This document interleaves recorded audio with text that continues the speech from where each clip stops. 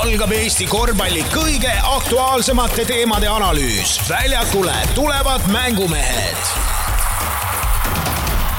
Podcasti hoiab suures mängus Unibet TV, kust saad aastas vaadata 100 000 võistluse tasuta otseülekannet. Unibet, mängumeestelt mängumeestele. Tere taas, head korvpallisõbrad!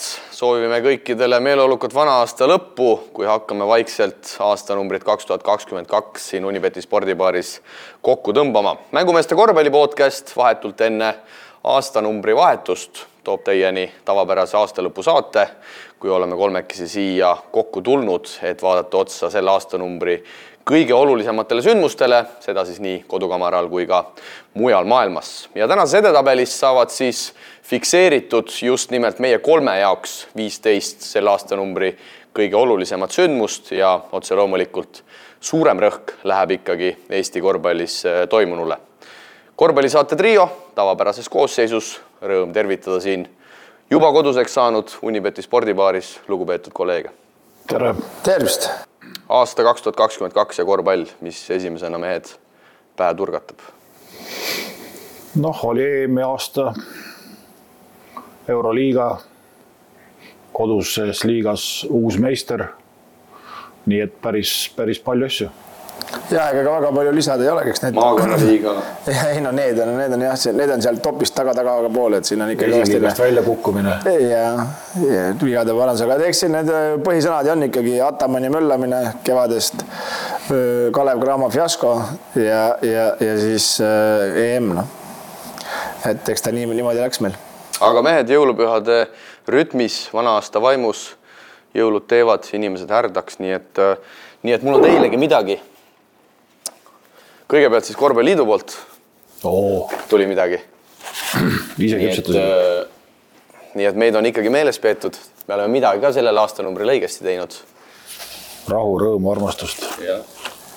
Ja need on need piparkogid, mis ma üldkogul ka sain juba, aga pole hullu. Aga ilus pakk vähemalt. Ja need jäid mul tribu autosse. Ja andmise rõõm on ikkagi sama ja kui võtmise rõõm. Nii et korvpalliliidu poolt, aga mul on ikkagi teile ka midagi, teie mulle muidugi midagi ei toonud, aga mul on ikkagi teile ka väiksed kingitused.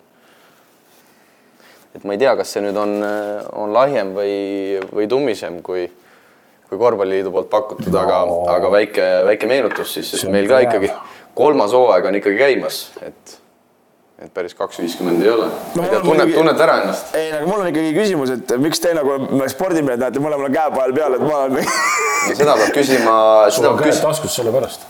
Seda peab küsima Karmo Ruusmalt, kes selle pildi joonistas, aga ma ütleks, et päris hästi tuli välja.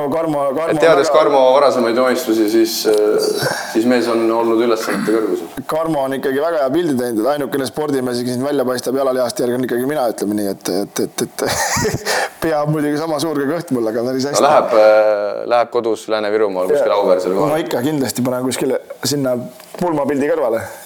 Vaatame, kaua seisab, kumb kaua üleval on, kas meie saade või abielu, eks. Aga mehed, teie aastanumbrist rääkides, isiklikus vallas, Priit, sa said esiliigasse. Kristo, sa olid peaaegu esiliigast välja kukkumas. Mis asja peaaegu? Põhimõtteliselt kukkusid, aga inimesed hästi abikäena. Kohe vaatasid ruttu satsi ka, paid jooksu. Aga ei, eks mis on ikka, üks sama ratas käib ja proovime ju seda kossu asja siin ajada nii hästi, kui me oskame ja nii suur südamega, kui me oskame. Ja kui kellelegi korda läheb, järelikult ikkagi vist läheb, et kui me veel ikka istume siin iga aasta seda aastalõpu saadet teeme, et nagu inimesed tahavad elada 100, et siis me vist 100 oleme ära oma saatega vähemalt, eks. Aga kui me seda pingerida kokku hakkasime panema, siis tegelikult ikkagi suhteliselt selline appukurgi aasta, et okei, me olime EM-il, oli ka selliseid suuri sündmusi, aga samas, kui me nagu üldises plaanis võtame, ja me oleme neid aastalõpu saateid nüüd juba ka teinud, see on kolmas, et tegelikult neid sündmusi nüüd väga palju ka ei olnud. Ei olnud jah, päris pidi isegi vaeva nägema ja eks me kedagi kindlasti magasime maha ja midagi, aga põhimõtteliselt ma arvan, et enam-vähem sai kõik paika, aga oleks võinud rohkem olla huvitavad asju, mis nagu meiega seoses. Aga võib-olla need tulevad alles. Ma oleksin jah, kuidagi nagu, ütleme nagu see Eestikate finaal, ütleme siin üllatusi täis, aga tasemelt ju ta oli ikkagi päris kehva ja ma mõtlen just see, et Kalev Cramo välja kukkus ja Tartu ja Pärnu see finaal ja ja siis see EM nagu jättis ka kahetsed mulje, et nagu ootused olid nagu suuremad, kuigi reaalsus oli siuke nagu ta oli, aga eks me selleni jõuame. Aga nüüd siis ongi aeg ette võtta aastanumbri 2022 korvpallisündmuste top 15 pingerida. Koht number 15 ja Tanel Sokk, mehed, 37-aastaselt riputas ketsid varna, viimane mängukoht siis Tallinna Tehnikaülikool ja ma ausalt öeldes ütleks, et see toimus ikkagi kaunikesti radari alt, arvestades, et Tanel mängis küll kogu oma karjääri vaid Eesti pinnal, aga tegelikult tegi ju ikkagi väga ilusat 20 aastat. No 20 aastat on ikka väga märgiline aeg ja no vot, see on nüüd jälle see küsimus, et kes seda peaks siis nagu korraldama ja kus seda peaks tegema, et eks meil ole neid mängijaid nagu enne ka ära lõpetanud, aga Tanelil tõesti on ju ikkagi neid numbrid ka, mida ette näidata, et kui sul seal on valmis pandud, et päris muljet avaldavad numbrid tegelikult ikkagi. No tegelikult vist koondise aknas Tanelit rahvuskoondise mängul ka vist meeles peeti, aga ma mõtlen just eelkõige ajakirjanduse mõttes, Kirista, see on tegelikult ikkagi täielik. Mees kadus ära ja jäigi. Täiesti nagu, arvestades, et mees ikkagi nagu Priit ütles, 7-kordne Eesti meister, 2 korda finaalide kõige väärtuslikum mängija, 127 mängu rahvuskoondises, see on hetkel siis läbi aegade 10. tulemus ja aitas ju koondist küll üsna marginaalses rollis ka Riia EM-il. No vaata, selle juures ongi nagu see, nagu mulle kunagi öeldi, et nii kaua, kuni sa mängid ja tipus oled, et siis sa oled kunn ja nii kui sa lõpetad, siis ei tunne sind keegi. Et praegust jääb ka siuke mulje, nagu, et ajakirjandusel ja kellelgi mingit huvi ei ole näiteks, millega ta tegeleb, mis ta üldse teeb ja eks see minu arust nagu üldse selles nagu lõpetajate juures, siin Talts lõpetas, tehti mingi spordidirektoriks ja hakkasid järsku spordidirektor tulema, ütleme, Kreks oli siin spordidirektor, TalTechis, eks ole, aga kuidagi korvpalli juures ju tegelikult neid inimesi ei suudeta hoida või ei ole neil nagu mingit siukest pakkumist või motivatsiooni, aga ma ka ei tea, võib-olla keegi on teinud talle, et ma tean, et mingi aeg ta tahtis Nordi selleks spordihoone, nagu see maha müüdi seal mingiks direktoriks saada seal, aga see nagu ei õnnestunud, aga et nagu see oleks küll kurb, kui siukse karjääri ja edukusega ja ma arvan, et tal on edasi anda noortele küll, et kui me siin vaatame, pärast jõuame ühe punktini siin noorte koondiste juures, siis see oleks see mees, kellel ju kogemust on. No me kõik tunneme Tanelit päris hästi ja Tanel on ju tegelikult olnud ju ka noortetreener toonases Tiitsoku korvpallikoolis, on tegelikult selle tööga tegelenud ja tegu on väga intelligentse inimesega, ma ütleks, ja inimesega, kes suudab korvpalli tegelikult ka väga hästi analüüsida, aga praegu siis mees hoopis minu hinnangul töötab finantsvallas, et kelle ülesanne siis on või et kas see on üldse, Priit, kellegi ülesanne selliseid mängijaid ikkagi hoida, sest et ma olen seda ka varem saadetes välja toonud, et jalgpall saab sellega ikkagi tükk maad paremini hakkama, et vähemalt nii-öelda pakkudagi sellele mängijale mingit väljundit, et kas ta selle vastu võtab, see on juba tema iseenda asi. No see on teine asi, aga tegelikult ikkagi keegi võiks see olla ja vaeva näha, et ega meil ju kõik mängijad, kes lõpetavad, kõigist ju ei saa treenerid, eks ju. No jaa, aga mingi asja pulk ikka võiks saada.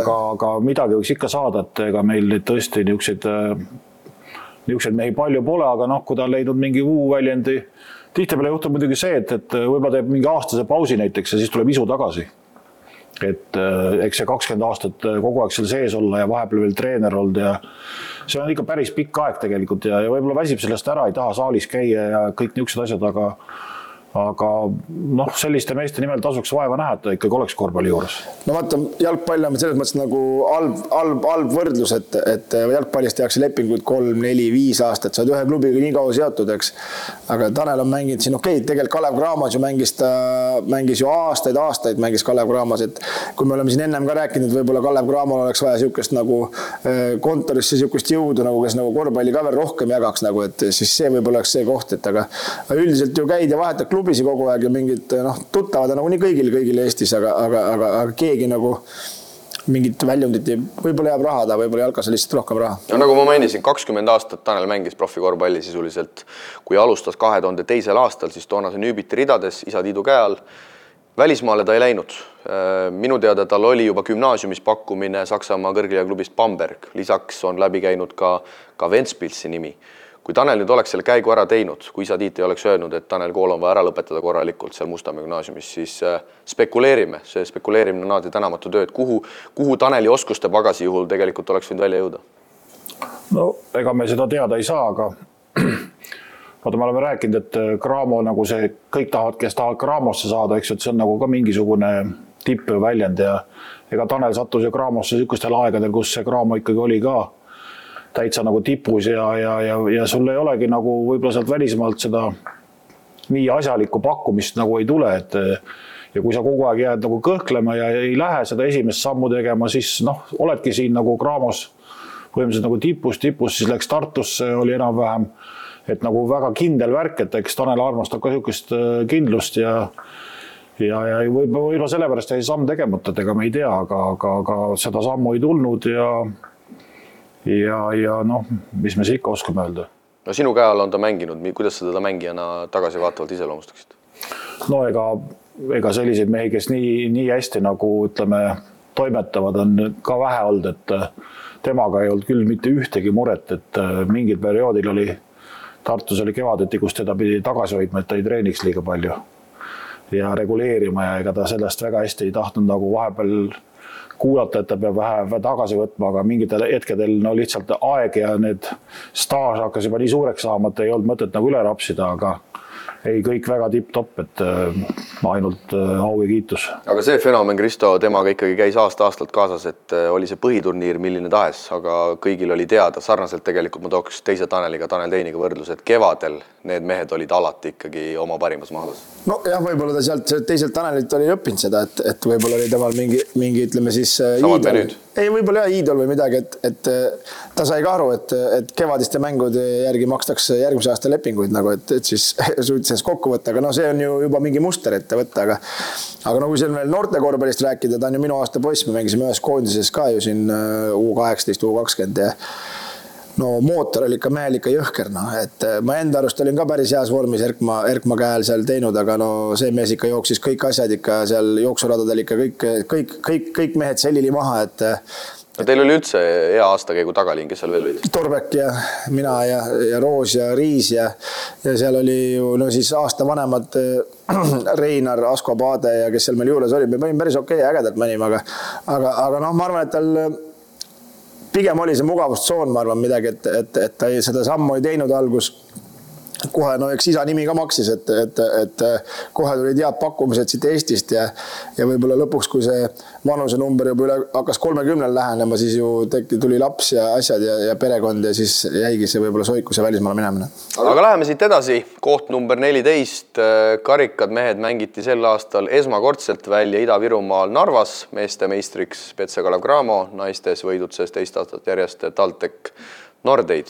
Asi sujus ikkagi väikeste viperustega, kui finaalis seal lausa korra generaator üles ütles ja vaatajad jäid pildita või kuidas te selle ürituse, mis tegelikult ju alles äsja toimus, kokku võtaksite? No üritus oli selline, et ikkagi üritati teha, ütleme, head asja, aga vaata, kui me käime maailmas ringi 3-3-ga näiteks, ütleme, siis me näeme ka neid maid, kus osatakse korraldada ja kus ei osata korraldada ja see vahe tuleb sellest, et kas on korvpallilinn või ei ole korvpallilinn, eks ju, et kas on niisuguseid asju varem olnud või ei ole olnud. Selles linnas torkas see kohe silma, et varem pole ikkagi niisugust asja nagu olnud ja kui lõpuks diisel ka otsa saab, siis see näitab, et ikka pikk maa veel minna, aga ürituse mõttes, et vähemalt see, et üritati kuskil mujal teha, on nagu ka nii ja naa, ütleme, hea ja halb käib alati käsikäes, et uus koht küll, aga rahvast nagu see ei kõnetanud. Ma ei tea, minu jaoks ikkagi jäi päris külm tunne ja sisse. Igas mõttes? No ma mõtlengi igas mõttes, et see saal oli külm esiteks ja nagu seda karikaga tavaliselt tekib mingi emotsioon, ütleme, et siin 2 aastat tagasi, eelmine aasta, ütleme, Tartus on ju korralik emotsioon ikkagi ja see finaalmäng ja rahvas ja kõik ja nagu endal ka nagu kommenteerides ja olles seal nagu tuleb siuke mõnus tunne sisse. Enne seda oli Rakverseks või oli jah, siis kui Pärnu sai Rakvere käest tappa, eks ole, on jälle mingi siuke nagu suur minemine.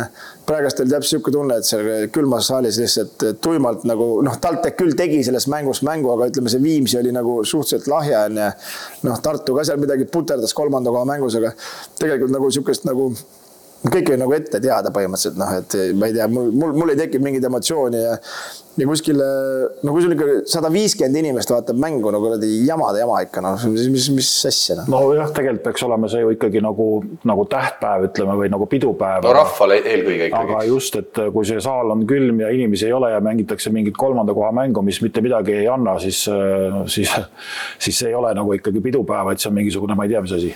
Noh, okei, ma saan aru, kõik see jalka ja kõik asjad tood seal kokku, aga nagu ma arvan, et ilma selle jalkate ka ei oleks seal mitte midagi suurt muutunud, sest see oli ikkagi Narva, noh.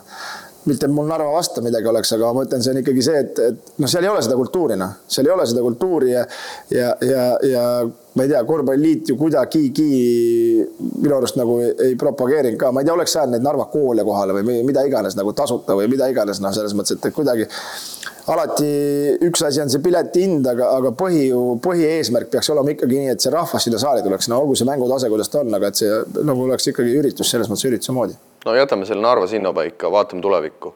No ilmselt oleme ikkagi päris pahased, kui alustame ka järgmist korvpallipodcasti hooaega ja räägime endiselt sama juttu, pean silmas just seda karikasüsteemi, et no nüüd on küll viimane aeg see ikkagi ära muuta, sest et see hooaeg näitas ikkagi ära, et see esiliiga, teise liiga koos mängimine, esiliiga klubid loobuvad, tugevamad klubid ei saa sealt mitte midagi, need mängud on risti jalus, pean silmas eelkõige Kalev Cramot, kes mängib ka siin tähtsat eurosarja, ehk siis nüüd on küll viimane hetk see karikas 2 hooaja vahel, see karikasüsteem ära reformida.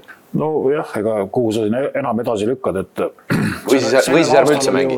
Või siis üldse, no tegelikult on ju klubidel võimalus praegu, et nad ei osale lihtsalt, et mina oleks küll mõnest sarjast nõus mitte loobuma sellepärast, et karikas on jalus, et tegelikult me näeme ise siin, et kuidas Cramo oli hädas nende mängude paigutamisega.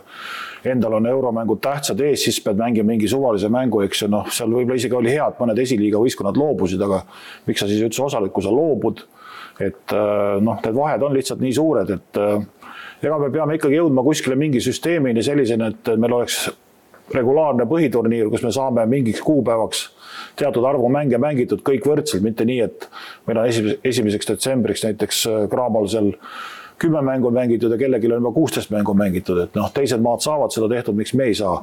Et kuskilt sealt peaks tulema ikkagi see järjestus välja, kes sinna Final Fouri saavad. Ja noh, 3. koha mängud on muidugi omaette ooper, et sellist asja annab välja mõelda. Kristo, sina oled ikkagi meie esinumber jätkuvalt. Paku siis nüüd välja, milline see karikasüsteem järgmisel hooajal olema peaks? Mis sind kõige rohkem erutaks, milline süsteem? Mind isiklikult kõige rohkem erutaks selline süsteem, et kui me seda Eesti-Läti liigat paneme, siis davai, mängime ära jõuludeni või jaanuarini esimese ringi, top 8, teeme 4-päevase turniiri, vahet ei ole, lepime kokku 2-aastane projekt, esimene aasta Tallinnas, teine aasta Riias, või no ta ei pea Tallinnas olema, võib olla, ma ei tea, Tartus, ma ei tea, Rakveres või noh, kus mingi rahvast vaatab. Ja paneme Eesti-Läti liiga karika ja väike karikas siis panevad ülejäänud esiliigad ja ma ei tea, kui seal noh, mõni võistkond kohe tunneb, et ta nagu nii ei jõua, ma ei tea, Tarvas näiteks tahab mängida väikest karikat, no las mängib, noh. Ma arvan, et esiliiga vendadel on ka Tarvaga nagu mõistlik mängida, nagu, et see peaks olema nagu mingi nagu see, nagu, mis nagu ühendaks nii seda Eesti kui Läti liigat, noh, et noh, see ju tegelikult ka, ma ei tea, kas see karikas midagi annab, kui me paneme need 8 võistkonda siin mängima, noh, lõpptulemus on ikka teada, noh. Selles mõttes on ikka teada. Lätlastega oleks intrigeerivam. Ma arvan küll, noh. Selles mõttes, et ma arvan, et see ju, ega see Läti karikas on samasugune hapukurk ju. Põhimõtteliselt. Ega VEF käib seal ju kõigist üle. Neil on ju sats veel vähem. Ja mis nad selle 6 satsiga mängivad on ja või palju on 8 pärast.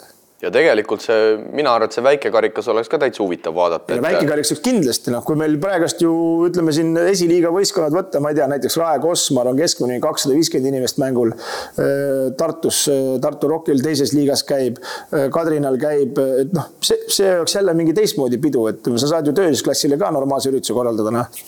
Nemad ei oota mingeid rahasi või asju ja eks need klubid ka siis nagu pingutavad rohkem, et ma ei tea, kui on vaja, siis maksame need ööbimised asjad, et see oleks nagu äge, noh.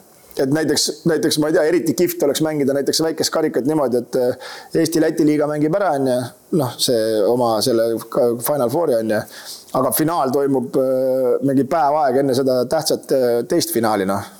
Et saab nagu preemier esi siis, kas siis Riiga või kuhu iganes seda mängitakse, noh, et see nagu tunduks minu jaoks nagu loogiline, aga noh, ma ei tea ju, eks see kõik taandub rahasse, noh. et Kaamos ju praegust tuli nagu appi ja me ikkagi jõudsime kuhugi maale. Jaa, nagu... aga eks ma korra siin segan, et ega see Kaamosele ka ei meeldinud, ma arvan see, et seal mingid esiliiga, teisele klubid annavad loobumisvõite, et ega see sponsorile ka ju head mainet ei paku. Ei no lõpuks ikka oodatakse seda, et sa tahad kvaliteetset toodet ikkagi ju, mida sa nii-öelda siis turundad. Lõpuks oodatakse ikka seda, et jõuavad nagu meistriga võistkond, mille kokku jõuavad, tuleb mingit särtsu. No. Eelmäng on siuke nagu täitsa mõttetu, no, selles mõttes, et ma ei tunne ka praegust näiteks, et me Kadrina Karudega midagi suurepärast oleks teinud, et me seal Tallinna Kalevile ära tegime. No. See ongi jumal okei, kui nad ei oska mängida no, või ei taha mängida, no, siis tulevad paha tujuga peale, siis meil ei ole midagi kaotada. No. Siis vahest juhtuvad siuksed asjad. No. Aga ma ütlen, et siin peaks ikkagi olema nagu seda sportlikku värki ikka, et tuleb sul võib-olla mingi 300 Riiast või Lätist mingid fänni ja siuke nagu äge. No. Aga võtame siia mehed küsimuse vahele, siin on mõned head kuulaja küsimused ka tulnud ja hea on neid siia teemadesse siduda. Kalev Cramo siis võidab selle finaali Viimsi Sportlandi vastu ja Heiki küsib, kes teie arvates teistest Eesti klubidest, võib olla nii eestlane kui välismaalane, võiks olla see mängija seniste mängude põhjal sel hooajal, kes oma oskuste poolest võiks olla praegusel hetkel Cramo koosseisus, arvestades klausliga, et ta annab midagi juba praegusele tiimile juurde. On Priit Eesti klubide hulgas sellist mängijat sinu hinnangul võtta? No ikka on, aga Cramol need ju tagamängijaga nädad, eks ju, et Häris võiks ju vabalt seal traageldada ja ma arvan küll, et saaks. Meil ei ole sellist ühtegi mängijat välja pakkuda, kes oleks nüüd, ütleme, A ja O näiteks, aga siuke enam kellegile võrdne, et kas ta nüüd sellest Chapmanist või Chapman, kumb see tuli, kas ta sellest nüüd oleks halvem või? Ma arvan, et ei oleks halvem, et ta oleks pigem teravam ja muudaks seda mängu hoopis teistsuguseks, et see oleks minu arust väga väärt täiendus.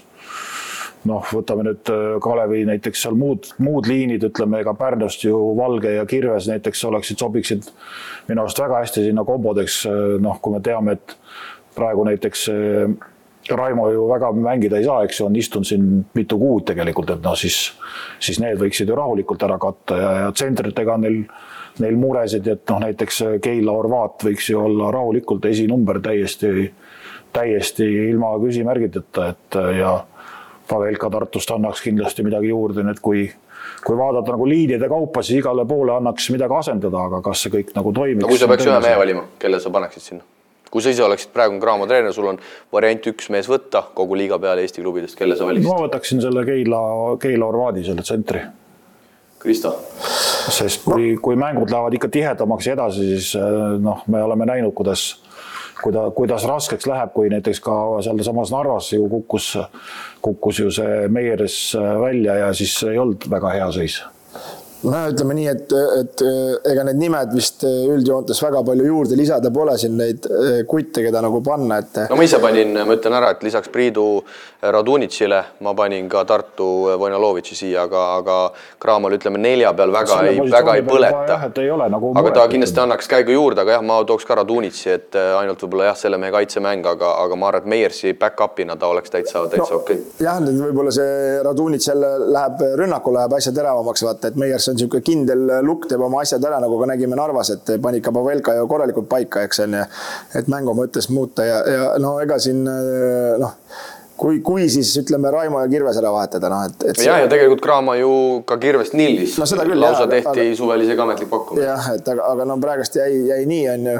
Aga ütleme see Raimo plussiks, ütleme nüüd viimase 3 nädala jooksul, ütleme 2 nädalat, alates sellest Narvast ja selle nädalal olnud 2 liigamängu, super hästi tegelikult ju mänginud ja tundub, et trenni teeb ta isuga, ta on päris heas füüsilises vormis ja eks Inna Lipik, eks see Rannula tahab ka igasugused mängijad siin koos Brett Nõmme ja Rainbokiga, aga eks see Ind ju määrab ja ma arvan, et neil nagu, kui siin vaadata neid liigade kaupa, et nad osalevad, üks liiga sai läbi, nüüd karikas on ja neil on Eibel, neil on Eurosari, mis on Põhja-Euroopa liiga ühesõnaga on ju Eurosari, Eesti-Läti liiga, 3 liigat on päris palju ikkagi ja päris õhuke on see koosseis, kui eriti kui mingid vigastused ka juurde tulevad. Nüüd veel Ugo Toom ka natukene jalaga haige ja vaatame.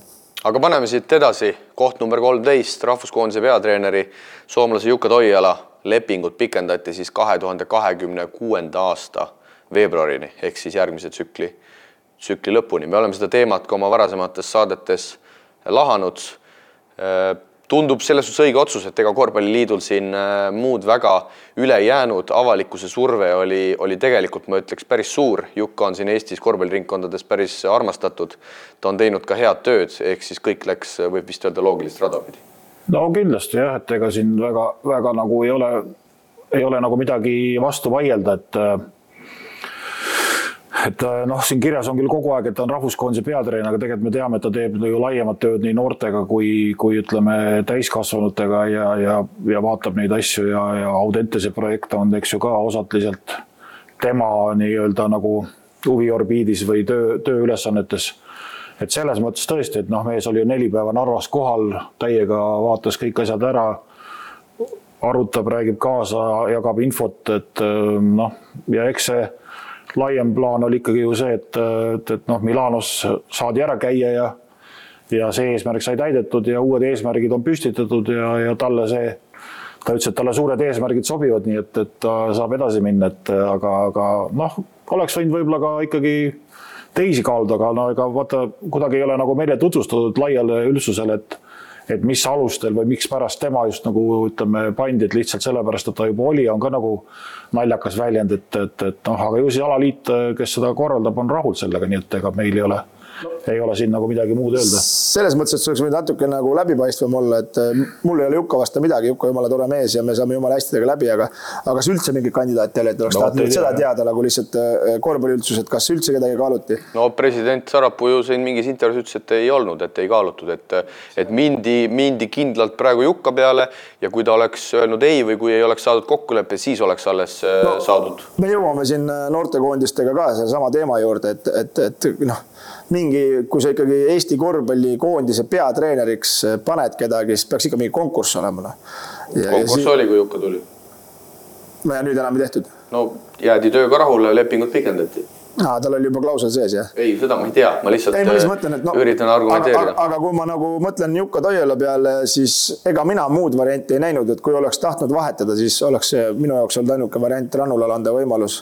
Et Rannul on head tööd teinud siin viimased aastad ja praegust on ju ka koondise juures, eks tema osa on ka mingi suur. Et kui oleks plaanis olnud vahetada, siis ma ei oleks näinud, et mingi uue välismaalase oleks pidanud tooma siia, sest et Jukka tõesti teeb kiiduväärset tööd ja ta on kogu aeg kohal, nii palju kui mina saalis olen käinud ja alati ta on nõus nagu rääkima ja arutama ja selles mõttes mulle Jukka meeldib. Loodame, et tulevad võiduka järgi. Ja mis toob minu meelest selle positiivse kuvandi veel esile on see, et nagu Priit mainis, 4 päeva olime taga seal koos Narvas, eks mees elab seal meiega koos üsna sellises sovjeti hotellis, eks räägib seal kõigiga juttu, ei ole nii, et on kuskil seal VIP-sektoris lips ees ja kellega rääkida ei taha, et ma ei taha öelda rahvamees, see on siuke negatiivse kuvandiga sõna, aga tegelikult selline selles suhtes avatud inimene täpselt, et ta tuleb, räägib Krista Saagega, eks ta läheb, räägib seal mõne ajakirjanikuga, et selline hea suhtlus, eks see on ka tema töö osa ja see on ka selle positiivse kuvandi loomine, aga tegelikult see ongi üks asja nii-öelda suurtest tuumadest.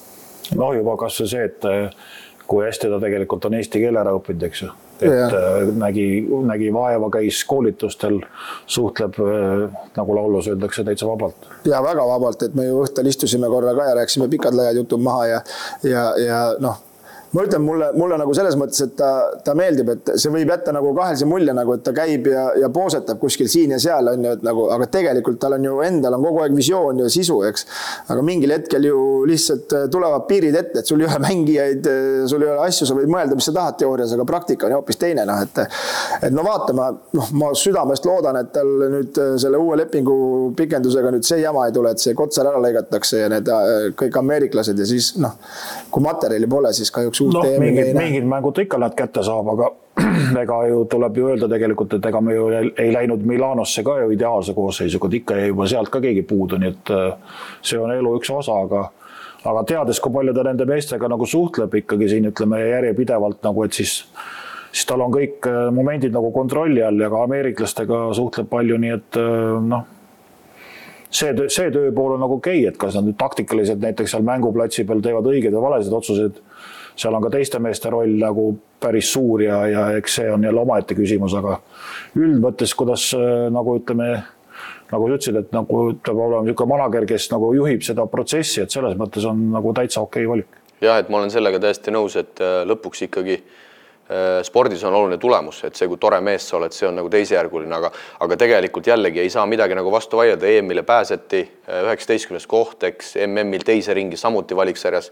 Et okei, see võiduprotsent ei ole väga hea, aga samas mingid daatumid on nagu siin ära tehtud ja see keele teema, mis te välja tõite, see on ka minu meelest nagu me võtame juba natuke iseenesest mõistetavalt, et me räägime Jukka Toial, aga üle laua räägime eesti keeles, eks. No see on ikka suur asi. Tegelikult see on nagu ikkagi väga suur asi. Ja väga lühikese ajaga, et selles mõttes, et nagu see näitabki, et hing ja süda on mehel õiges kohas, et ta tahab seda Eesti asja ja ta teeb, noh. Ja tegelikult tal oli siin variante ka teisi, kui siin tausta avada. Tegelikult Rumeenia kõrgliigast oli tal minu teada üsna kopsakas pakkumine, aga sinna ta lõpuks ikkagi ei läinud, vaid eelistas Eesti rahvuskoondist, aga samas jällegi tema jaoks on ka see kindlasti hea, et kui sa ikkagi oled korraliku rahvuskoondise eesotsas, no sa oled pildil, sa oled vaieldamatult paremini pildil, kui sa oled, ütleme, Rumeenia mingi keskmiku eesotsas. No vaata pildile, nad said ju Itaalias väga korralikult ja ta ju näeb meie järelkasvu ja ju ta siis tunnetab, et sealt on veel seda materjali võtta, kellega veel tõusta, sest järgmises korraks eesmärgid tehti ju tükmad suuremad.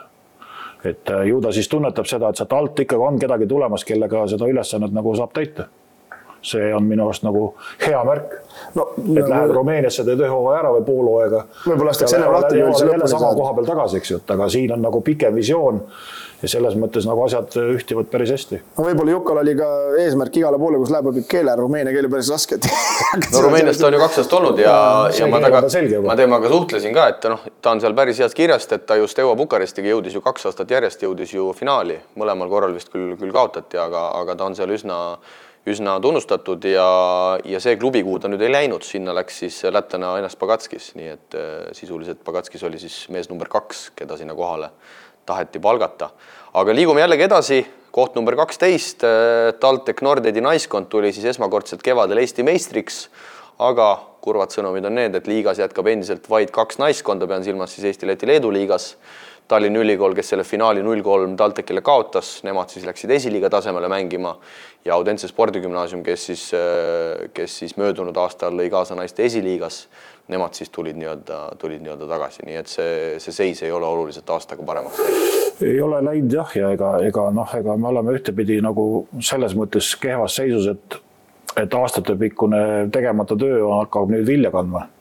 Et kui me vaatame nagu neid võistkondi, kes seal Narvaski mängisid, siis me näeme, et tegelikult siin paari aasta pärast, ma arvan, on seis veel hullem. Et üks võistkond võistleb oma vahel, ma arvan, ei ole üldse mingi küsimus, sest kõik need, kes mängisid seal esiliiga võistkondades, need kõik on ju lõpetavad, ütleme, mängijad. Ja, et võib-olla liigas võistkond 2-3 noort veel on, aga nendest juba võistkonda kokku ei pane. Ja no me siin eelmises saates rääksime ka, me siin karika juures selles ei peatunud, TalTech naiskond tuli ju vaata karikavõitjaks kergelt ja kuidas on võimalik, et teine meistriga võistkond ei pannud välja võistkonda? No mismoodi on võimalik? Korvpalliliidu enda võistkond Audentes siis, korvpalliliit ju rahastab seda, eks.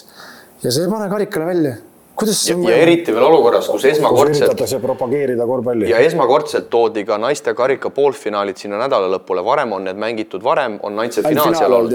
Ja nüüd siis korvpallid oma naiskond Audense spordigümnaasiumi ei osale ja siis ühesõnaga see supp on veel lahjem ja siis mängitakse veel neid poolfinaale seal. Et see on tõesti, tundub selline ühelt poolt võtan, teiselt poolt annan.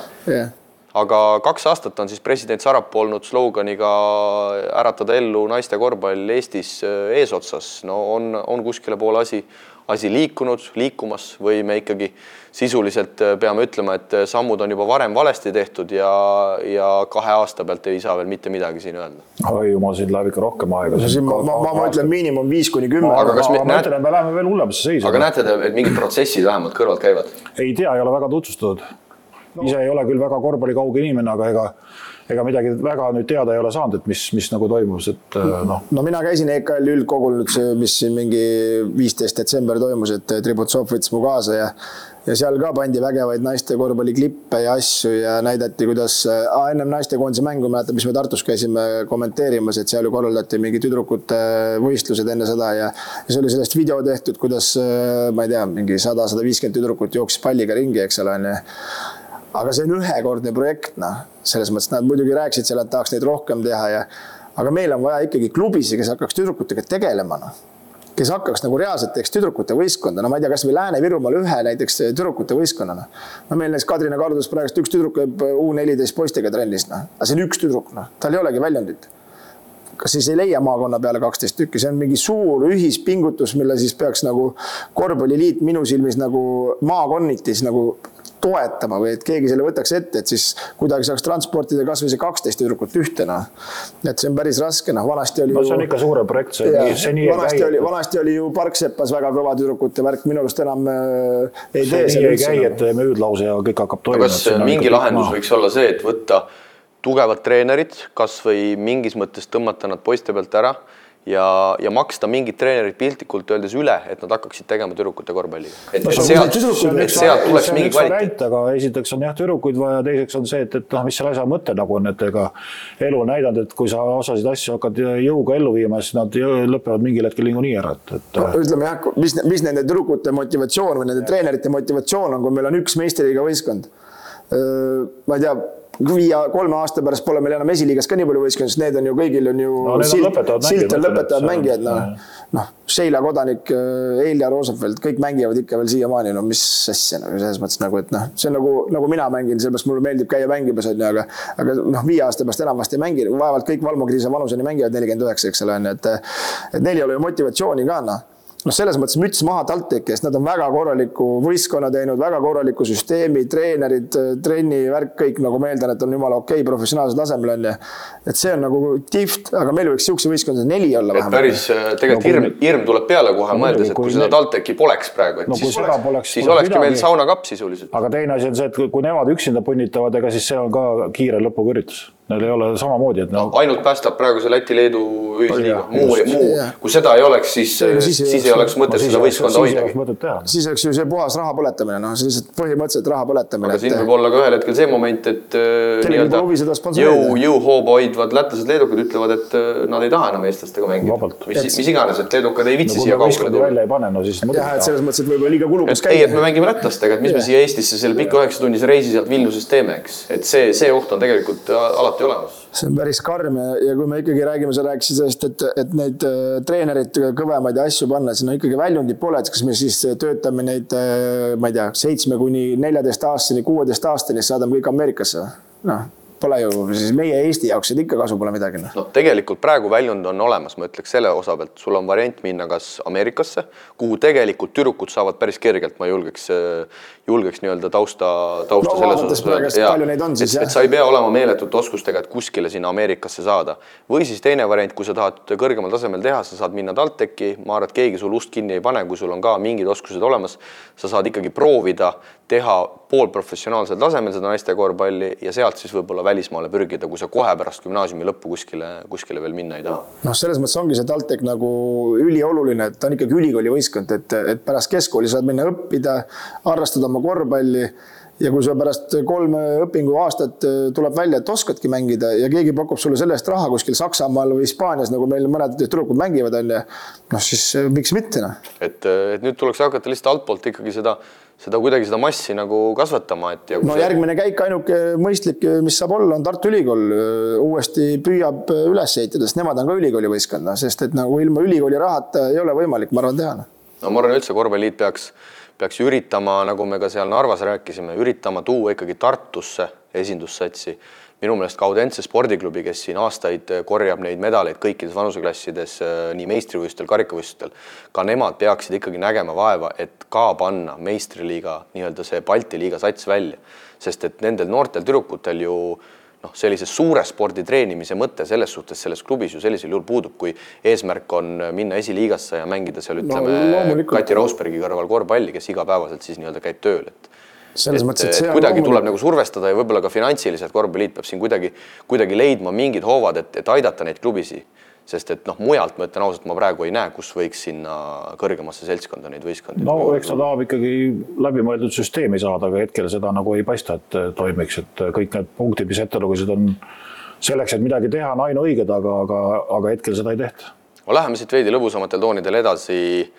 Paratamatult tuleb sisse tuua ka korvpalliliiga NBA, kuigi me suured fännid siin ei ole, aga paratamatult maailma tugevamas korvpalliliigas mängiti järjekordne hooaeg ja ja meistriks tuleb siis Golden State Warriors, üldse siis 76 NBA hooaeg ja pärast 2 Covidi hooaega siis tavapärane aasta, oktoobrist aprillini mängud. Finaalis Golden State võidab siis 4-2 Bostonit, kuigi läänes siis enne play-offi alles kolmas asetus. Ja nii Steph Curry, Klay Thompson, Draymond Green kui ka Andrew Iguodala, loodetavasti ütlesin nimed õigesti, võidavad siis oma 4. tiitli.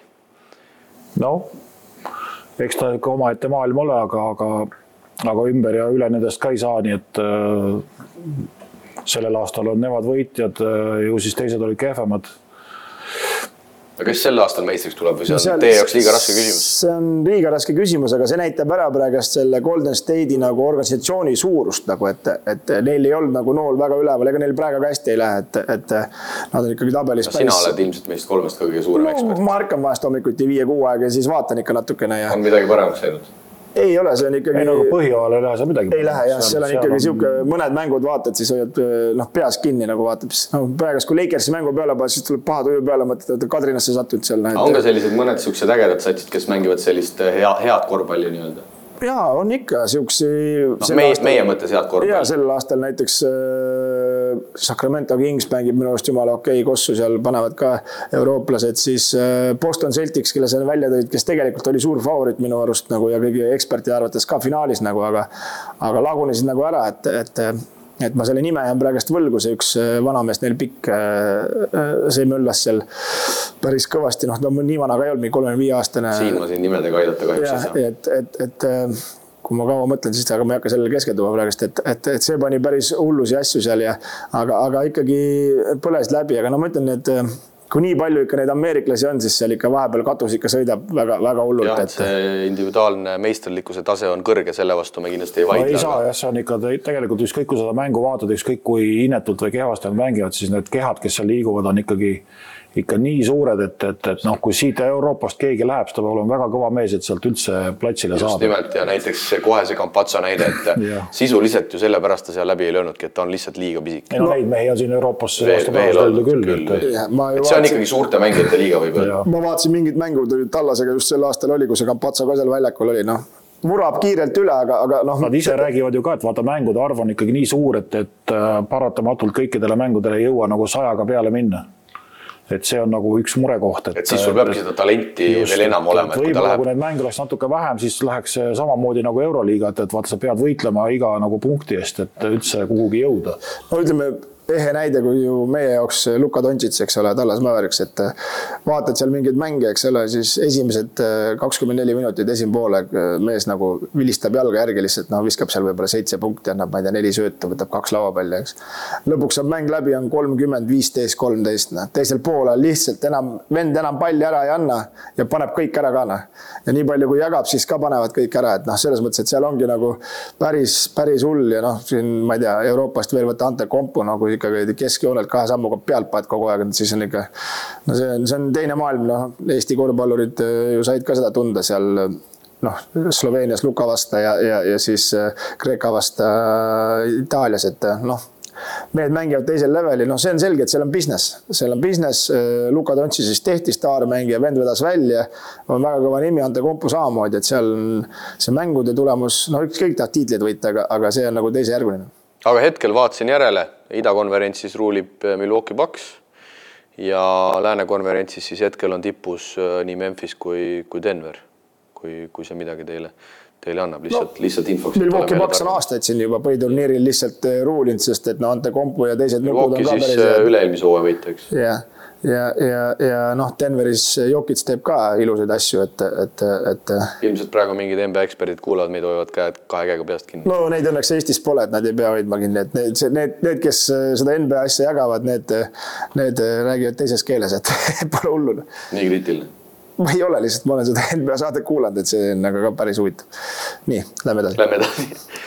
Koht number 10, järjekordne uustulnuk Eesti-Läti liigas, kui Keila KK, siis eesotsas Peep Pahviga liitub ja tänaseks päevaks võime öelda, et on hästi liitunud. Hetkel 16 meeskonna konkurentsis 11. koht, 5 võitu, 8 kaotust ja ütleme siis teekonna ka ära. Eelmisel aastal Saku esiliigas Final Fouris poolfinaalis kaotatakse TalTechi Tuulile Tammsalule 69-115, aga pronksi mängus siis 2 suurt meest omavahel Peep Pahv jääb Andres Sõbra vastu peale, ehk siis Kristo Saage tänane koduklubi Kadrina Karud jäävad 4. ja Keila võidab siis pronksi 79-70 ja kuna esikolmikule juhendi järgi seda meistriliiga võimalust pakutakse, võitja Estiko meeskond sisuliselt kaob üldse ära korvpallikaardilt, TalTechi duubel ilmselgelt meistriliigasse ei lähe, 2 võistkonda vist isegi olla ei saa. Nii et 3. pakutakse siis härra Pahvile ja härra Pahv kriistab küll hambad kokku, aga tuleb ja tänasel päeval vist võime tõesti öelda, et see tulek on olnud ikkagi seni eduks. No kindlasti on ta positiivne tulek, et ei ole liigas viimased. Rahvas on saalis, võidud on tulnud alustuseks päris okei, et eks kevadeks selgub, kuhu nad välja jõuavad, aga praegu on päris hea seis. Aga kuidas see, kui see Andres poleks nii kipsi läinud seal... Siis ei oleks Keilat tänasel päeval. Siis kui oleks Andres kolmanda saanud, siis 4. Neljandale ei saa pakkuda. Isegi kui Karud ei oleks siis oleks Keila oleks esiliiga liider ja Karud oleks praegu teisel kohal. Sest et omal ajal minu meelest viimati tuli Rapla niimoodi kõrge liigasse, et võeti juurde nii-öelda. Et ei olnud esiliiga 3. See oli kunagi ammu, eks? Ja see oli ammu. No Rapla on ju aastast 2010, kui mitte varem, eks. Aga nüüd jah, Viimsi ja Keila on ikkagi tulnud ausalt. Viimsi võitis esiliiga ja Keila siis 3. ja neile pakuti.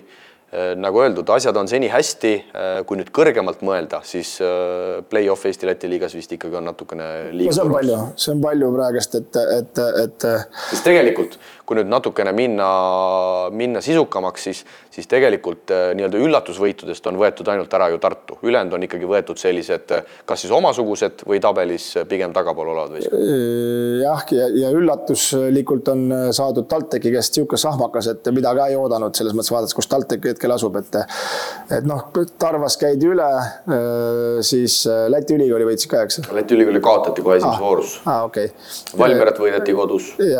Kalevit võideti võõrsil ja sealt ongi need sisuliselt need 5 võitu tulnud. Tartul on üllatusvõit ja keegi on seal siis veel jäänud. Praegu ei tule kohe ette, aga no ütleme kokkuvõttes, et Pahv on selles mõttes tubli olnud, et need võidud on ära võtnud ja on ühe üllatusega ikkagi sepitsenud ja mängupilt iseenesest siin mõned mängud olen nüüd vaadanud ka ikkagi on nagu atraktiivne ja kiire, aga mingil hetkel lihtsalt vastaste treenitus, intensiivsus, parem kvaliteet lööb välja, et ikkagi mingil hetkel lööb sisse need esiliiga poiste tõusud ja mõõnad, et 40 minutit ei suudeta mängida nii kvaliteetselt, kui oleks vaja. Aga Priit, Estikatel 4 hulka, ka liiga palju? Ei tea. Ma arvan, et kui nad ei tee satsis muudatusi, siis on natuke palju. Et nagu Kristo ütles, et sealt pingilt ikkagi tänasel päeval veel nii stabiilseid mehi ei ole. Ei ole, sest kui me vaatame, et nad vahepeal käivad teist liigat mängimas ja seal ka need numbrid väga osadel meestel nagu ei tõuse või kõiguvad väga suured, siis see on natuke palju nende jaoks. Ja. See on selle asja juures muidugi kurb asi, millest tutistaks seda Peepu natuke praegust, et no milleks peavad 5 meistriliiga mees käima teist liigat mängimas. Peep tahab esiliigasse saada. Aga 8 mängijat on üles, millest 5 on meistriga mängijad. Arvu kokku saama. Aga tal pole 12 mängijatki välja. Kristo, nagu Priit sulle ütles, alles hiljuti mängisid nad minu meelest siin Raespordikooliga, kus on ikkagi üsna noored mängijad. Ja ma nüüd statistikat ei vaadanud, aga kus keegi ütles, et seal oligi olnud vist kogu komanda, aga nad võitsid selle mängu ju ainult circa 9 punktiga, et sulle vastuseks ei saagi vähemaga järelikult. No jaa, okei. Et käidi ju seal Teini Rocki ka tuuseldamas seal kogu komandaga. No ei, no ma mõtlengi lihtsalt, et okei, ma saan aru eesmärk esiliigasse jõuda on edasi, eks, aga kaua see matk siis kestab, et kellega seal esiliigas mängid. Me praegust ju Viimsi näitel tegelikult näeme ära esiliigas, et kui ülevalt mehi ei tule, on -50. Kui tulevad ülevalt mehed, siis ei pruugi võitagi, nagu Raed ei võitnud, eks.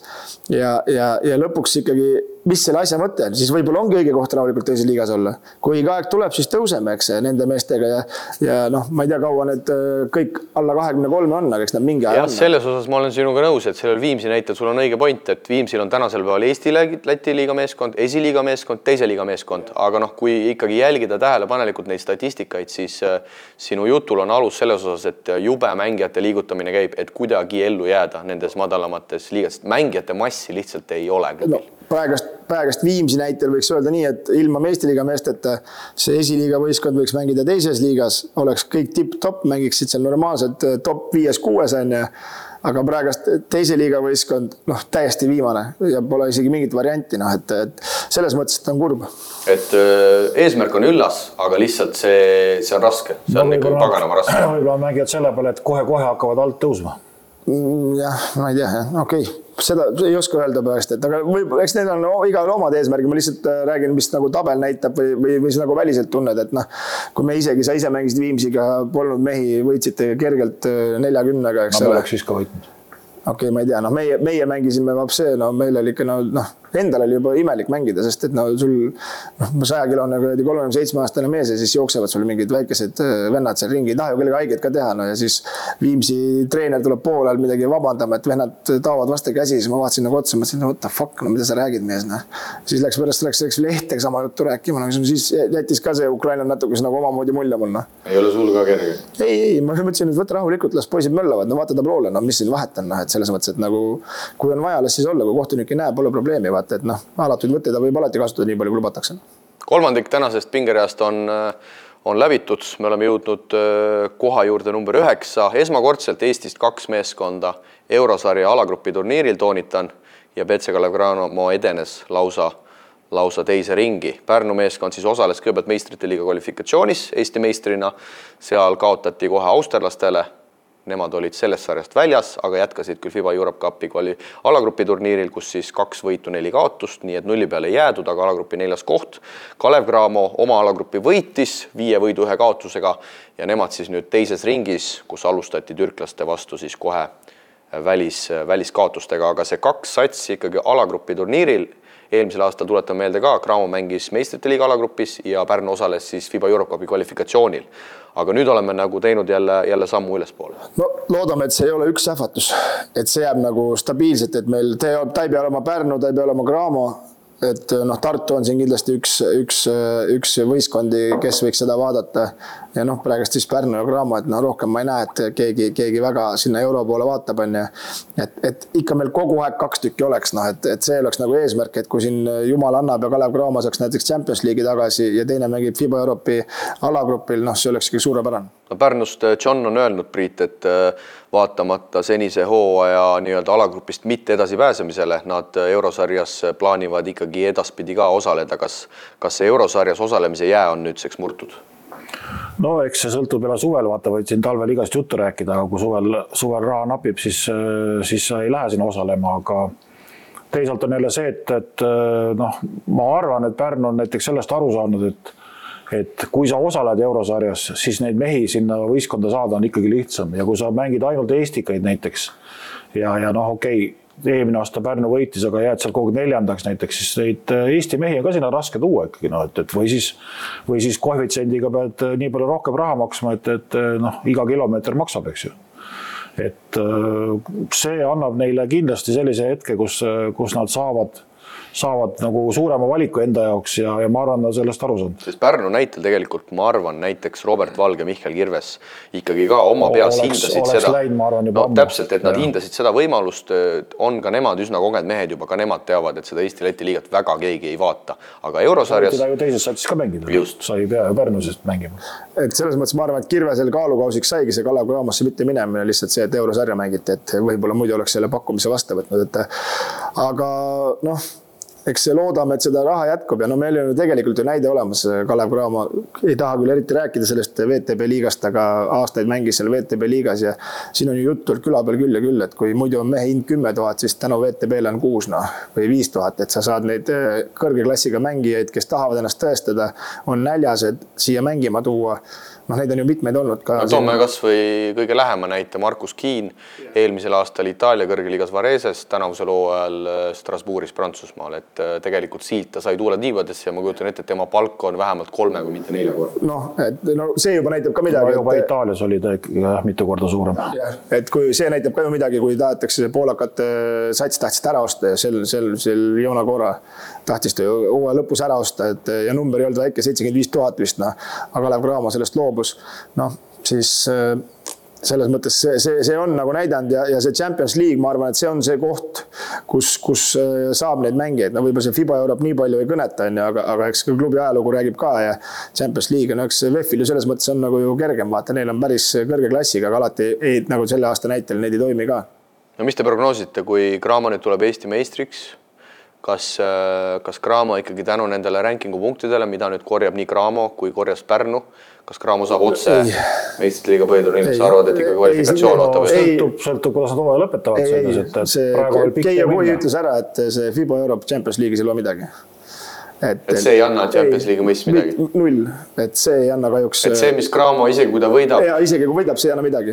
Ma küsisin Tartus, äkki oligi sellel naistekoondise mängul, tuli jutuks korra seal ja siis ta ütles, et ainukese asja, mis ta võib anda, et nüüd 2 Eesti klubi saavad otsa alagruppi FIBA Euroopil, et ei pea seda ettevalmist mängima, aga Eesti meistri peab ikka Champions League'il, et oleneb nagu liiga otsusest, ta võib wildcardi kanda, aga need punktid seal ei pidanud lugema. Ühesõnaga tagasi vaadates see, et Cramo eelmisel aastal tiitli kaotas, mängides tegelikult ju väga korraliku meistrite liiga hooaja, tegelikult see oli väga valus, sest Cramo ikkagi oleks Eesti meistritiitli võitnud, oleks, võib öelda, et üsna suure tõenäosusega saanud võib-olla, et meistriliiga põhiturniiril. Otse peale, sest ta tegi väga südika turniiri ju, see napilt jäid välja ja mängud olid väga tihedad ja selles mõttes, et oleks see jää võib-olla jälle sulan, nagu siin me oleme ennem ka rääkinud, et nii VEF-ile kui Cramole tehti üheaegselt Champions League, kui see liiga loodi, koht pakuti, nad loobusid sellest ja siis ütlesid kohe Champions League'i mehed ka, et ise teate, millega riskite, eks see nüüd maksis kätte, sellepärast nad kvalifikatsioonis pidi mängima, võib-olla see jää oleks sulanud eelmisel aastal, aga no ikkagi vaadatakse tulemuste järgi, kui sa ikka oled igal pool tipus, siis oleks lihtsam ikka. Mina arvan, et kui nad sellel aastal ikkagi hästi mängivad, ütleme, ja 4 hulka jõuavad näiteks siis ja Eestikaid võidavad ja võidavad ka Läti Eesti ühisliiga, siis on šansud ikka tükvad suurem. Ja kui Eesti-Läti ühisliiga kinni paned Prometei ja VEF ees, siis on ikka šansud. Siis neid vaadatakse hoopis teise peale muidugi. Siis üks on Eurokapi võistkond, teine on Champions League'i alagrupp ja mõtle, mis võistkond see on. Aga see, et 2 osaleb, see on ikkagi märgiline moment ja seda oleks hea, kui see jätkuks. Kas kunagi mängisid Tartu ja Cramo ka koos või? Mõlemad. Ei saa öelda, et see peab jätkuma, aga see võiks jätkuda. Tartu Rock hooajal 2007-2008 Üllar Kerde juhendamisel ka selles 4. eurosarjas 4 parem hulka. Kas tänavusel hooajal näeme midagi sarnast? No kõik on minu arust nagu loodud sellest, et ärme sellest esimesest mängust nii palju nagu ähmi täis mine, et seal -20 saadi, nagu sa kell 5 hommikul jõuad ja õhtel pead mängima ja siis veel tagamängijad Gilbertit pole ja nii edasi, et patareid olid suht tühjad ka ikkagi meestele. Ma eeldan, et nendes sarjades on alati selline moment või loogika sees, et kodus tuleb kõik maha lüüa ja üks hea võit tuleb väljas saada.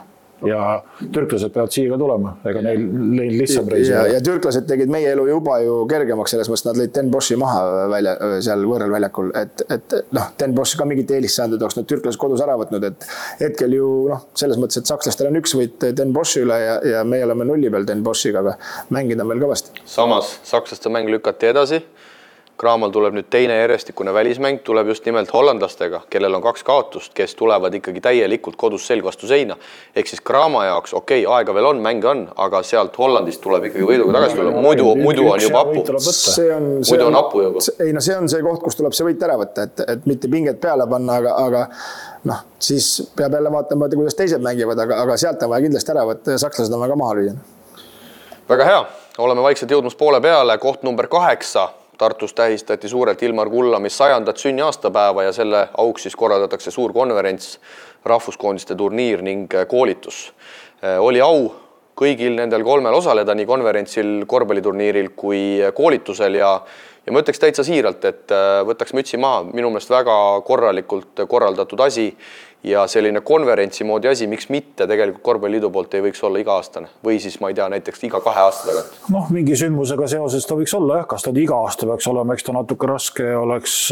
Eks ta on korralik korraldamine. Ütleme just, aga mingitel aegadel ta võiks ikkagi olla, et kas või nagu olümpiatsükkel kord 4 aasta jooksul, et mis võtab mingisuguse asja kokku, mingisugused teemad käiakse läbi, siin muidugi Ilmar Kullami, ütleme 100 oli nagu ilus märk, aga eks seal tuleb muid asju ka, Eesti korvpalli on ka üle 100 ja neid tähtpäevi ja neid mehi, keda tegelikult sealt vanast ajast nagu ütleme esile tuua ja meenutada, kes seda korvpalli on aidanud nagu ehitada, hoida ja luua, et neid tuleb esile tuua, sest ega korvpalli siin ütleme selles Nõukogude Liidu süsteemis see püsimine siin Eestis ei olnud ka lihtne, et siin oli teised spordialad, mida taheti üldse eelis arendada ja need mehed, ütleme, ja ka Ilmar pidid ikkagi kõvasti vaeva nägema, et see ala püsiks nagu ja seda tuleb rõhutada. No Kristo Vanakooli mees teab, millest räägib meedia seest midagi. Ma olen ka olnud Ilmariga ütleme, tema õpilane nii ülikoolis kui palliplatsil ja peale ülikooli ka üsna lähedalt nagu suhelnud mõned aastad, kui ma Tartus elasin, nii et mul on tema poolt nagu ütleme meenutada küll. No ja siin, mis ma oskan öelda, et siin korvpalli üldkogul see oli ka teema ja ma loodan, et ära ei plähmerda mul ilusti meelde ja siis tegelikult selle ürituse ellukutsuja oli Peep Aaviksoo ja tema oli helistanud ja öelnud, et kuule, et hiljem kulub 100, et peaks mingi ürituse korraldama. Ja mõnasena keegi teine inimene, aga minu arust oli Peep Aaviksoo see nimi, mis seal öeldi välja. Ja korvpalliliit võttis sellest nagu kinni ja siis nad tegid selle ja nende enda jaoks oli ka see väga positiivselt kajastatud toimunud üritus ja nad ütlesidki, et ka, et kas iga aasta just tegema peab, aga mingi aja tagant peab ikkagi mingi siukse ürituse tegema, et rahvas oli nagu selles mõttes taga ja nagu avaldab silmaringi nii korvpallil kui kõigil asjad. Külalised olid ka ju tegelikult kõrges klassis, Karmo Hossa oli kohal, eks ole, ja nii edasi. Just, et sellistele sündmustele on neid lihtne kutsuda, et kui sa teed ikkagi suure asja, ütleme nagu see juba paned ette 100 sünnipäev. 100, ütleme, saali nimetamine, mingisugused teised esinejad, siis loomulikult tulevad, et ega siis Karmo Hossa ja ütleme kompanii on need ju ka teavad, mismoodi see võitlus käib selle oma ala eest, et ega konkurente on ju palju. Just, et rahvast võib-olla murdu päris seal konverentsil ei olnud, aga eks suvel on raske neid ka sinna saada, aga tõesti Karmo Hossat, Hispaania korvpalliliidu presidenti juba mainisite. Lisaks oli siis Anadolu FS-i peadirektor Alper Ilmaš ja FIBA peasekretär Andreas Saklis. Nii et igati nimekad inimesed toodi ka siia kohal. FIBA mees peaks olema alati kohal nendel üritustel, see ei ole nagu variantki. Aga ma ütlen, et eks selle üritusega on neile samamoodi, et okei, suvel võib olla raske, aga meil pole siukse üritusi olnud. Selles mõttes, et see on inimeste jaoks harjumus ka. Et mingisuguse taseme ikkagi annab meil see Kalvine kapp ka välja, mis siin toimub, et ega see on ka päris ikkagi suur sündmus ja palju välismaalasi tuleb kohale, et selle põhjalt annab nagu niisugust jooksvat asja nagu teha, aga jah, sellist asja pole nagu olnud, aga ju siis oodati, millal Ilmari 100. sünniaasta kätte jõuab, et hakata tegema, aga Peep Aaviksoo selles mõttes nagu nupp võttis, et ise enne oli ju ka alaliidu president, et ju ta siis mäletas mingit asja, mille pealt saab teha. Ja turniiri võidab siis veel pealekauba Eesti rahvuskoondis, võites siis kõigepealt Belgiat 13 ja seejärel Bosniat samuti 13 punktiga. See on suur oskus sellistele üritustele kutsuda sellised vastased ja panna õiged kohtunikud ka, kes võib-olla natukene aitavad, aga see selleks. Aga ütleme, ega see Belgia ja Bosnia satsid väga halvad ei olnud, et ikkagi päris tummisid. Belgia oli ikkagi. Belgia oli võib-olla natuke. Aga Bosnia oli tõesti, Nurkic oli kohal, Musa oli kohal, me teame, kus need mehed ja kuidas nad tänasel päeval. Okei, see, kas nad hetkel vormis olid või mitte. Ülevaate lahti alati on Nurkic kuskil pildi peal. Et kas nad vormis olid või mitte, aga selles mõttes, et selles mõttes ikkagi päris tummine värk. Koht number 7, U20 noormeeste koondis tuli EM-i B-divisionis 3. ning pääses Alar Varraku käe all järgmiseks suveks A-divisjoni ja Gruusia pealinnast Tbilisis siis võidetakse see oluline pronksimäng Soome vastu 63-53, poolfinaalis kaotatakse Serbiale 15 ja finaalis kusjuures Serbia vastaseks Island, keda Eesti alagrupis seal paari punktiga võitis ja nii palju minul on teada, et Alar Varrak peaks saama sel suvel uue võimaluse, ehk siis ise ta selle pääsme sinna A-divisjoni meeskonnaga välja võitles ja minnakse siis Kreekasse, Kreeta saarele, Heraklionisse turniir toimub 8. kuni 16. juuli. Kes ei tahaks muidu Kreeta saarele minna? See on, jah, muidugi võiks minna, aga ei, see on väga tähtis saavutus, sellepärast, et see on otsene ütleme, järelkasv meie meeste koondisse ja osad mehed peavadki selle kadalipu läbi käima, aga see B-division ei ole see koht, kus seda peaks nagu tegema, et see A-division on ainuõige lahend ja kui me enne just rääkisime, et kui Jukka käib mööda maailma ringi ja vaatab meie noormängijaid, siis ta näeb, et meil on sealt nagu mehi tulemas ja need kõik peaksid saama kõrgemal tasemel mängida, et selle vanuse U20 tase on selline, et see on kohe meeste ja selle noorte vahe, et siin ei ole üldse küsimust. See oli väga tähtis moment ja see tehti ära. Ja tegelikult see aastakäik 2002 on Eestis ka üks tugevamaid nagu teame, Hugo Toom oli sellest koondisest tegelikult veel põlvevigastusega puudu, et ma ei ütle, et see nüüd kohustuslik oli, et see pääs saadi, aga see oli ikkagi siuke asi, mis oli vaja ära teha, sellel turniiril võeti ikkagi, seal oli näha, et see tase oli ikkagi nii ebaõhtlane ja see B-division on ikkagi üsna õnnetusel Rumeeniat, kui ma ei eksi, Eesti poisid võitsid mingi 60-ga, et seal ei tohi Eesti koondis olla. Aga nagu me ka rääkisime seal oma saates, et ega aastad pole vennad, Serbia mängis ka B-divisionis, oli ju? No täpselt, et see on see aastakäikude teema ja... No ega meil siin paari aasta pärast tuleb väga raske hetk. Ega meil Varrakul ju see aasta kergemaks läheb. Minnes siit kohe edasi 2003 vanuseklass, kes siis järgmisel aastal koos 2004-ga selle võimaluse saab seal A-divisionis mängida, on ikkagi pigem üsna hõre, vaadates nende poiste U18, U16 tulemusi.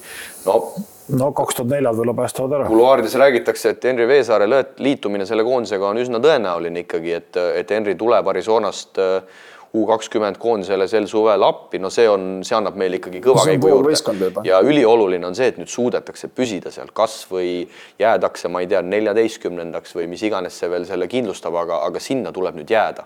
Sest meil on ennegi neid näiteid olnud, kus on saadud aastaks A-divisioni ja koldi kohe tagasi B-s.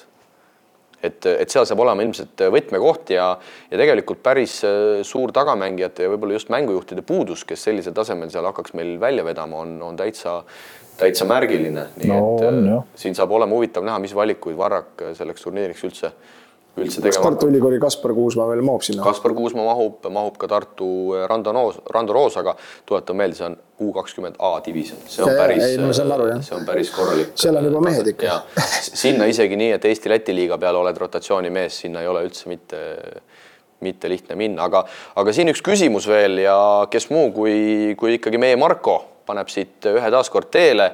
Tere, Eesti Korvpalliliit on kinnitanud järgmise aasta või siis tuleva hooaja noortekoondise peatreenerit. Vaadates U16, U18, U20 treenereid, siis näeme seal aastaid ühtesid ja samu nimesid. Tahtmata ühtegi peatreenerit personaalselt esile tuua, aga mõni neist on ainult miinusmärgiga tulemusi näidanud aastate jooksul. Ehk siis soovijaid valikut pole, küsimärk. Mulle kõrvaltvaatajana jääb küll mõne mehe jätku peatreeneriks nimetamine küsitava väärtusega. Ja siinkohal ma ütleks küll, et minus tekitab suurt küsimus see, et miks noortekoondiste treenerite valiku kriteeriumid ei ole nii-öelda avatud, ehk siis miks ei korraldata enam tavapäraseid konkursseid, mida me tegelikult mõned aastad tagasi veel nägime. Aga kas viimati mingi 3 aasta peale ei tehtud äkki neid asju? Seal tehti mingid lepingud minu meelest mingite treeneritega, aga minu teada need nüüd päris kivisse küll raiutud ei ole, aga ma pean Markoga nõustuma, et on küll kogu aeg üks sama nii-öelda heas mõttes maffia seal nende koondiste eesotsas. Näiteks võib-olla Kadrinast mõni treener tahaks olla U16 koondise abitreener, aga kus tal tänasel päeval see võimalus on, kui ta sisuliselt ei saagi mingi konkurssi raames sinna kandideerida. Minna lihtsalt korvpallide ukse peale ja öelda, et ma tahaks ka kuskil olla.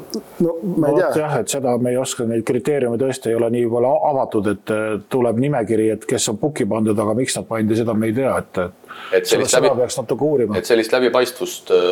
Ütleme nii, et Marko selles mõttes avas nagu minul ka silmadega, mul pole taimu, kes need koondise treenerid on, et siis tänu selle nüüd vaatasin järgi ja nagu küsitusi on palju, et nagu noormeeste U15 koondise peatreener Brett Nõmm ja noormeeste U18 abitreener Brett Nõmm, et 2 koondises. Ja, see tekitab ka küsimust, et miks on vajalik selline tuubeldamine samal ajal, kui seal näiteks abitreeneri rollis saaks anda võimaluse ju mõnele teisele treenerile, kes saaks ka seda rahvusvahelist kogemust nii-öelda tunnetada.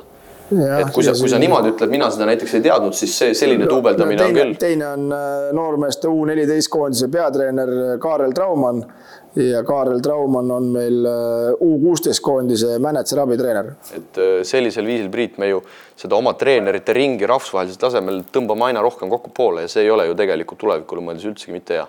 Või siis neid inimesi ei ole, kes tahavad oma suve siduda. Mul tekib küsimus, et kui vahest jääb 24 tunnist nagu väheks, et ühel mehel on aega 2 koondisega tegelikult terve suve jooksul. No ega nad koos ei tegele, et need nooremad on ikkagi eriprojektid, ütleme need 14 ja 15. Mis ma arvan, loogika on see, et ta ülevalpool õpib ja allpool saab realiseerida, et iseenesest sellele asjal ei ole nagu mingisugust halba külge, aga jah, meile nagu ei tutvustata või siis kellelegi tutvustatakse, aga mitte kõikidele, et meie näiteks istume see kolmekesi ja me ei tea midagi, kuidas see asi käib. no ainus halb külg selles ongi see, ma ütleks, et selle arvelt saaks mõnele treenerile veel anda kuskil mingi võimaluse nii-öelda studeerida ja tutvuda selle nii-öelda kõrgema korvpalli ja sellega. Võib-olla treenerid ütlevad ära, ei tea. Aga kusjuures ma arutasin sama asja. Kõik ei taha olla tegelikult, sa paned suve kinni. Ei, ma olen tõesti nõus, et seal võib olla ka see küsimus, et ei taheta, aga no, ma arvan, et see valik nüüd nii õnnetu meil ka ei ole. Ma arvan, et neid treenerid ikkagi leiab, ma pead ei anna, aga ma puudutasin seda küsimust Narvas ka Jukkaga ja Jukka oli selles suhtes minuga ühel nõul, et ta ütles ka, et tegelikult need konkursid ikkagi peaks olema tulevikus avalikud, et see muudaks seda üldse kogu seda asja läbipaistvamaks, et see ei ole kunagi sellises organisatsioonis hea, kui selliseid asju kuskil tagatubades ära otsustatakse, et kui, ma toon võrdlus, et kui meil meestekoondise konkurss oli avalik, Jukka ju valiti avaliku konkursi näol, ja meil noortekoondiste konkursid ei ole avalikud, siis see tekitab ju ikkagi, see paneb kulmu kergitama päris korralikult minu meelest. Et me korraldame rahvuskoondise peatreeneri avaliku ja noortekoondised valime kuskil tagatoas. Veel kord, mul ei ole nende treenerid, minu meelest need on kõik väga ambitsioonikad treenerid, kes praegu on. Ja kui ikkagi veel duubeldatakse, kui ma mõtlen, Brett Nõmm on 2 koondise treener praegust, eks, ja siis ta on Kalev Cramos, eks. Tal hooaeg kestab augustist, idee järgi peaks kestma augustist maini, eks. Juuni, juuli, 2 kuud on aega siis selle koondisega tegeleda. Või kus ta selle aja võtab? Või siis jääb Kalev Cramo tööst nagu eemale? Siin peaks koondiste juhi Raido Roosiga ühendust võtma ja küsima, võib-olla tõesti ei olegi valikut ja peabki niimoodi duubeldama. Siinkohal ma arvan, et me ei taha nagu lõplikku hinnangut anda, aga see tundub tõesti natuke imelik. Nagu öeldud, U20 siis Kreekas, U18 läheb B-divisjoni Portugali, U16 mängib Rumeenias ja U15 koondis siis sarnaselt eelmisel aastale osaleb ilmselt Itaalia turniiril ja U14 peaks siis mängima Balti matši. U18 Chris Killing, peatreener, U16 Martin Rausberg, U15 sa mainisid oli Brett Nõmm ja U14 on vist ka Kaarel Traumann. Nii et peatreenerid. 16 ja 18 kohe etteasted tulevad, enam ei ole jäänud. Jah, meil tuleb siis uue aasta alguses, 3.–5. jaanuar Baltic Sea Basketball Cup, 18. korda. Nii et kõik, kel on soovi, saavad tulla Audensesse ja vaadata, kuidas meie koondised siis võistus. Ja keda huvitas, saavad Raido Roosil nööbis kinni võtta, küsida, mismoodi need treenerid sinna paika pandi. Ja tüdrukud ka muidugi. U18 peaks olema Talteki peatreener hispaanlane Sergio Cubero Rico ja U16 peaks olema juba 2 aastat siis Esko Tõnisson. Tartu Ülikooli treener ja 14 Kaia Kosk, kui ma ei eksi. Kaia Milling hetkel siiski. Ja Kaia Milling uue perekonna nimega, vabandust. Teen siin abikaasale liiga. Vot, aga läheme edasi. Markot täname taas kord hea küsimuse eest ikkagi tähelepanu juhtimast. Ja 6. koht, naiste 3x3 korvpalli rahvuskoondis pääses siis esmakordselt Euroopa meistrivõistluste finaalturniirile, 12 naiskonda seal oli. Alagrupis saadi edasi, veerandfinaalis kaotati Hispaaniale ja võideldi välja siis 8. koht 12 naiskonna hulgas. No naiste korvpallist oli juba täna korra juttu. Kristo Muigab. Kuidas kokku võtate treenerid? No, päris okei, ma arvan. Positiivne. Ikkagi nimi ütleb ära, finaal, turniir. Kui me hakkame maid ritta panema, siis neid suuri korvpallimaid, kes meist taha pole jäid, on ikka päris palju. Nii et... Ja näiteks kohe siin hea näide tuua Portugal, kellelt me siin Tartus saime saalikorvpallis korraliku sahmaka. Nemad jäid meie seljada 9. Me küll omavahel muidugi ei mänginud, aga ikkagi jäid meist tabelis tahapoole.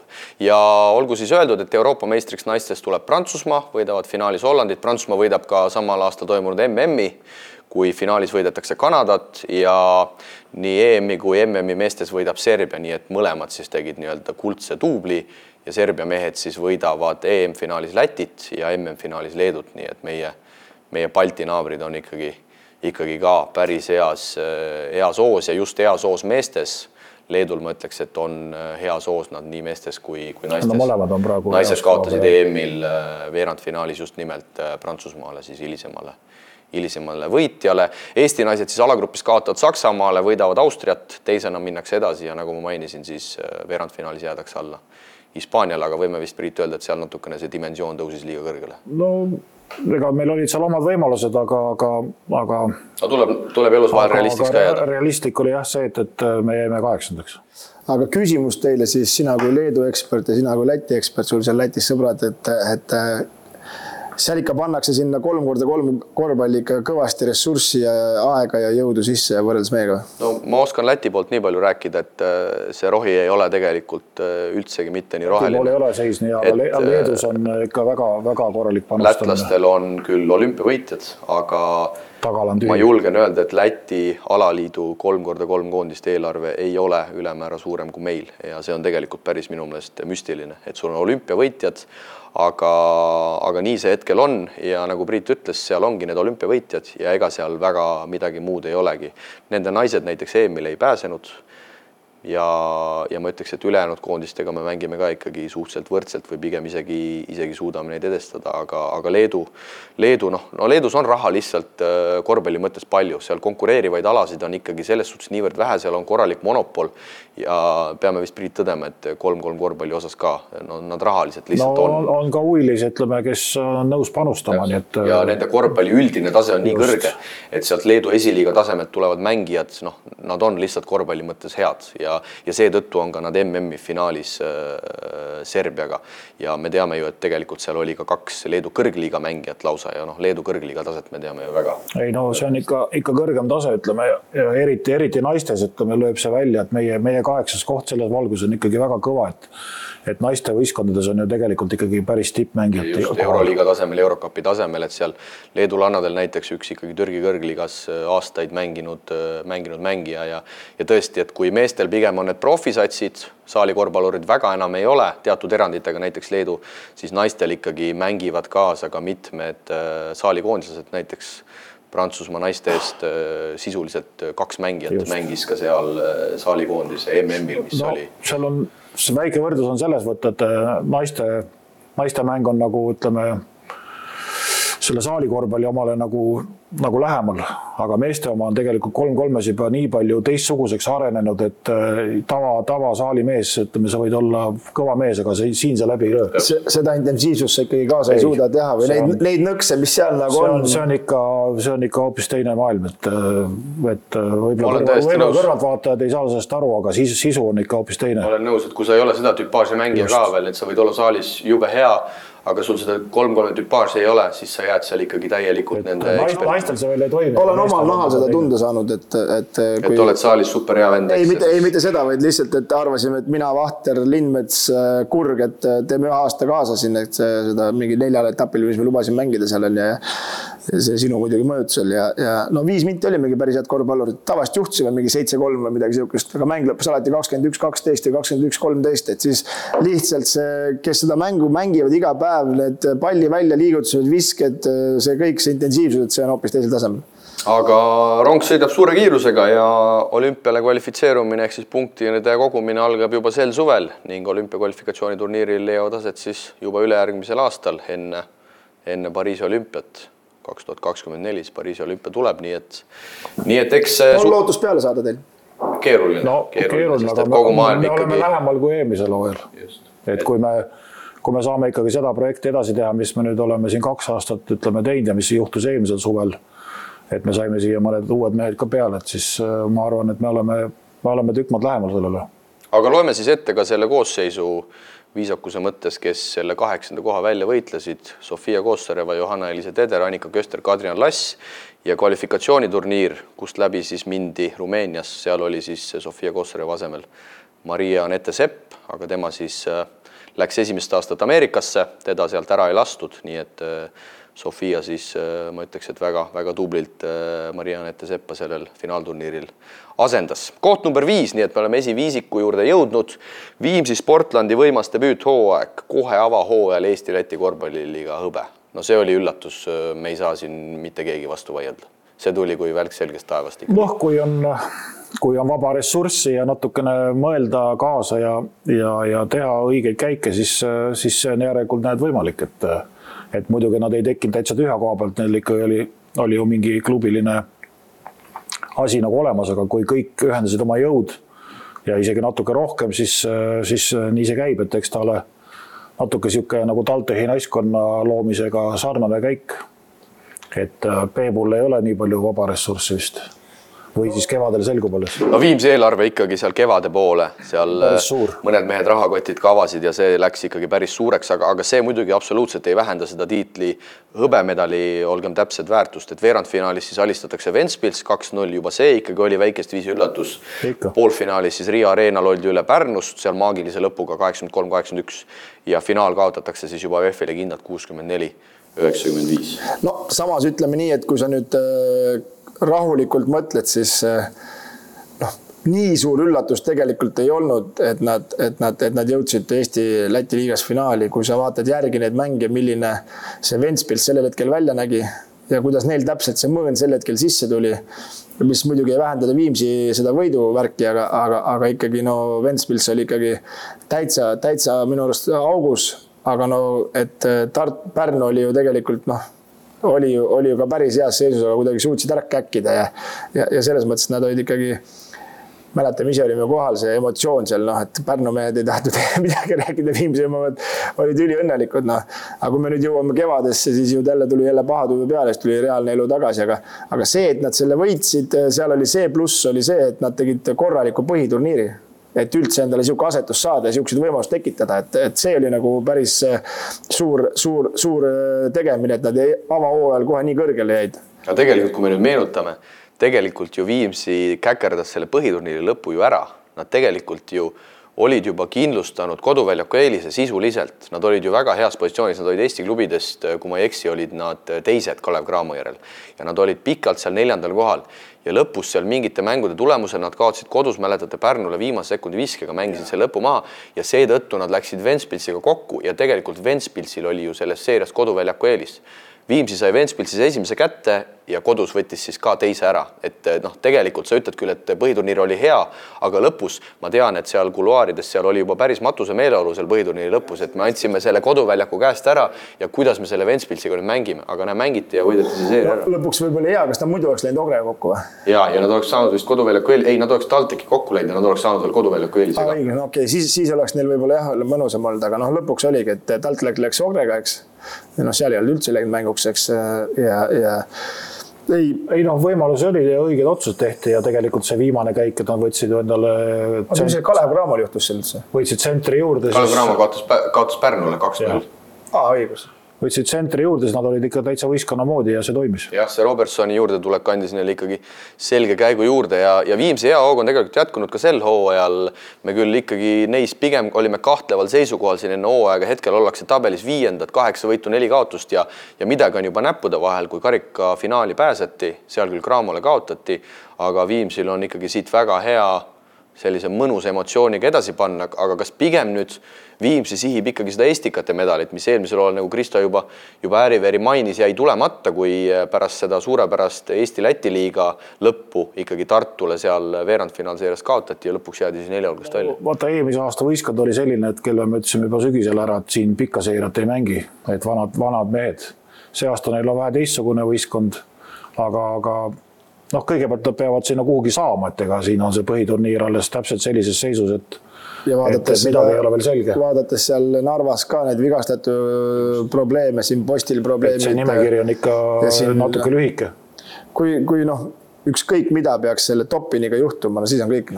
Siis on võta ärist tagant ära. Siis pead uue mehe ostma lihtsalt kohe aseme ruttu, et seda asja sinna hoida, aga see on sport selles mõttes, et kui meil oleks rohkem raha, me tahaks ka, et oleks 12 head mängijat, aga hetkel on need mängijad, kes on, aga selles mõttes on sul õigus, et mina ei oleks küll arvanud, et nad jõuludeks praegu 12-8 on ja 4 kaotust 12 mängus, 8 võitu 4 kaotust ja asuvad 6. kohal, et see on selles mõttes positiivne üllatus. Aga Eesti-Läti liiga mõistes midagi sarnast korrata on ikkagi väga keeruline, kuna Prometei, me teame, et on ju siin veel supis juures. No Tartu on juurde pannud. Kõik sõltub sellest, kuidas need paarid omavahel kokku kukuvad, et kes kellega läheb. No nad peavad ikkagi põhiturniiri päris kõrge lõpetama, ilmselt seal 4. kohal, et saada esiteks koduväljaku eelis ja saada endale jõukohane vastane, et sinna 4 hulka siis ära pressi. No, ja kui siin vaadata, keda nad peavad eest ära lööma, siis on praegu ikkagi päris raske. Ma räägin, et siin on veel väga pikk maa minna, et praegu ei ole siin midagi öelda. Mõne teise satsi kohta võib rahulikult öelda täpsemad kohad ära, aga nende puhul praegu ei ole väga lihtne. Jah, hetkel kuidagi ikkagi tundub, et vaadates ka meeskondade koosseis, et ütleme Prometei, VF, Tartu ja Cramo tunduvad natukene ikkagi eralduvat. Me ei muidugi lõplikku tõde ei saa kuulutada, aga hetkel pigem niimoodi tundub. No nende puhul tundub see, et nad päevast päeva põhiturniiril oma selle mängu mängivad ikkagi välja. Stabiilselt ja sealt mingid väga suuri ärakukkumisi ei tohiks tulla. Ja isegi kui mõni mängija seal nendes satsis saab vigastada, see ei ole suur traagika, et seal on pigem see tagala on päris korralik. No ega siin ongi, kas Viimsi ja Pärnu suudavad oma võistkondades midagi muuta või kedagi juurde võtta, et seda pilti nagu parandada, et nagu teistel lähemal tulla, et ma arvan, siin Tartu, Cramo, need ei peaks üldse siin midagi praegu muutma, et nendel on nagu nii hea minek. 4. kohalt leiame, ma ütleks, selle suve suurima ülemineku, kui Maik-Kalev Kotsar liitub siis Saksamaa kõrgliigaklubist Hamburg Euroliiga meeskonnaga Baskonia ja nüüd me võime juba öelda, et Maik on väga hästi ka sellesse Euroliiga meeskonda sisse sulandunud. Hispaania kõrgliigas keskmiselt 18 minutit, 8,3 punkti, 4 lauapalli, 2% mehed, 64. Tõstab ilusti. Ära vabasitest räägi. Praegu jätame selle kuskil peab olema puhver ka. Aga no siit ütleme siis mängumeeste tööka kollektiivi poolt siis Maigile ka palju õnne. See 26, et noor mees veel aega minna.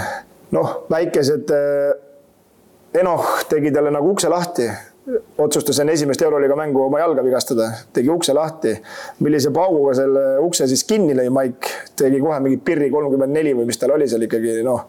Ja pärast seda tegelikult hea hoog on jätkunud ja ta on ikkagi, vähemalt praegu jääb mulje, et ta on ikkagi Benaroya esimene valik, kui Enoh on tagasi ja jagavad seal nagu see 18 minutit ongi siuke nagu 18-20 minutit vastavalt mängule ongi siuke aeg, mida nad seal omavahel jagavad.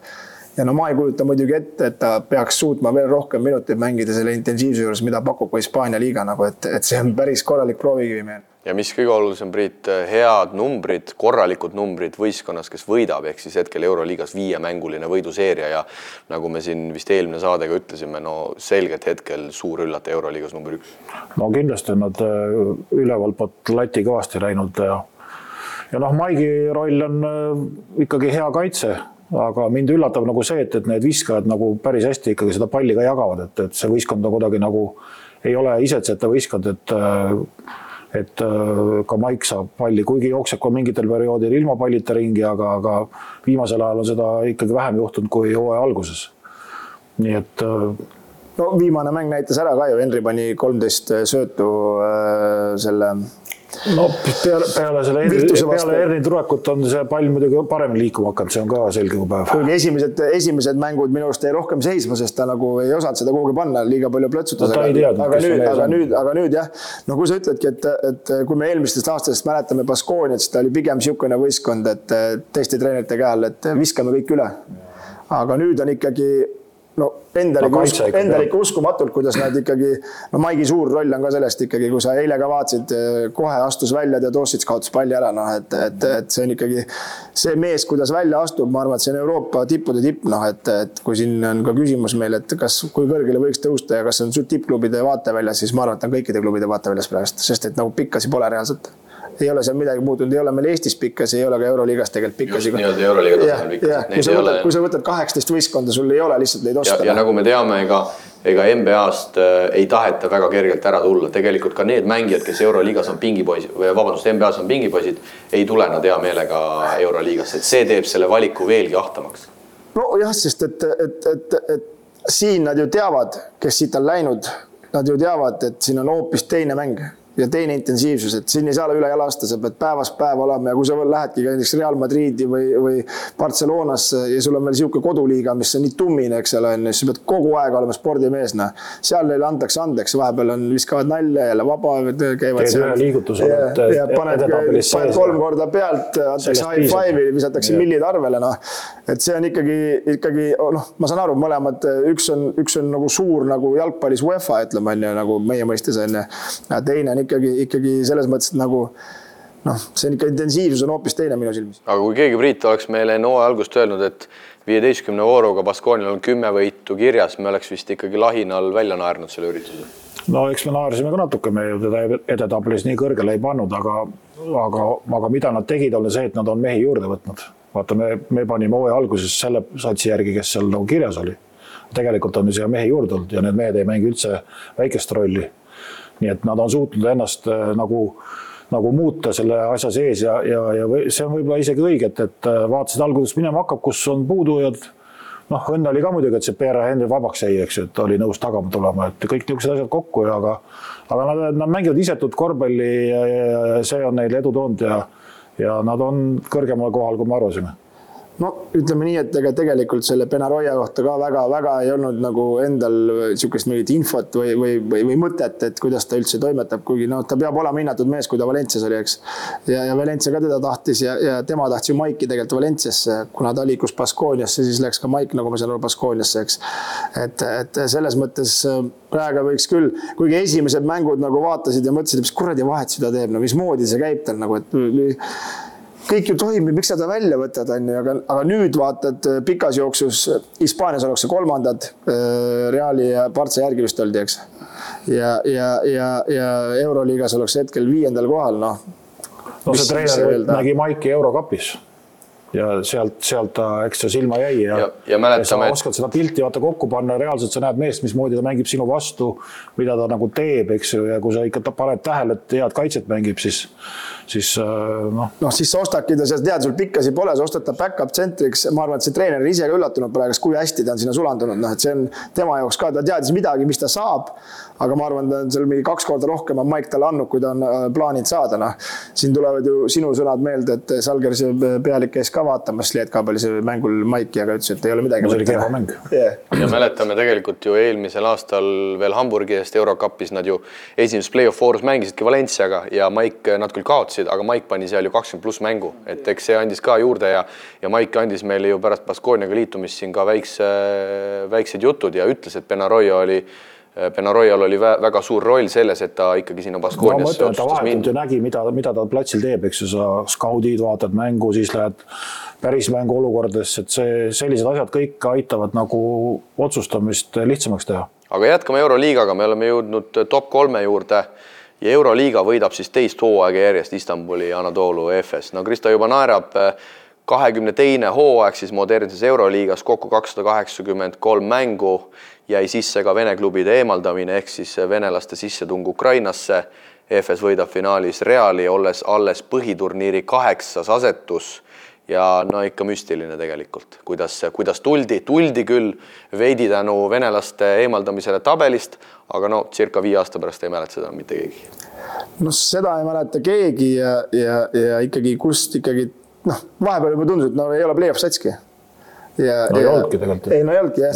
Järsku tõsteti ja kõik opa ja veel lõpuks seal Partsa saalis ju saadeti Atamäe minema ja siis ta seal ikkagi vehkis ja et mina ja siis kui lõpuks tõmbas Partsale veel kotti ka ja siis oligi. Aga see näitab ikkagi veidi ka võib-olla seda, et Euroliiga on ka muutumas mingil määral NBA-ks, et osad mehed saavad ikkagi jalutada, osad võistkonnad põhiturniiril mingi perioodi.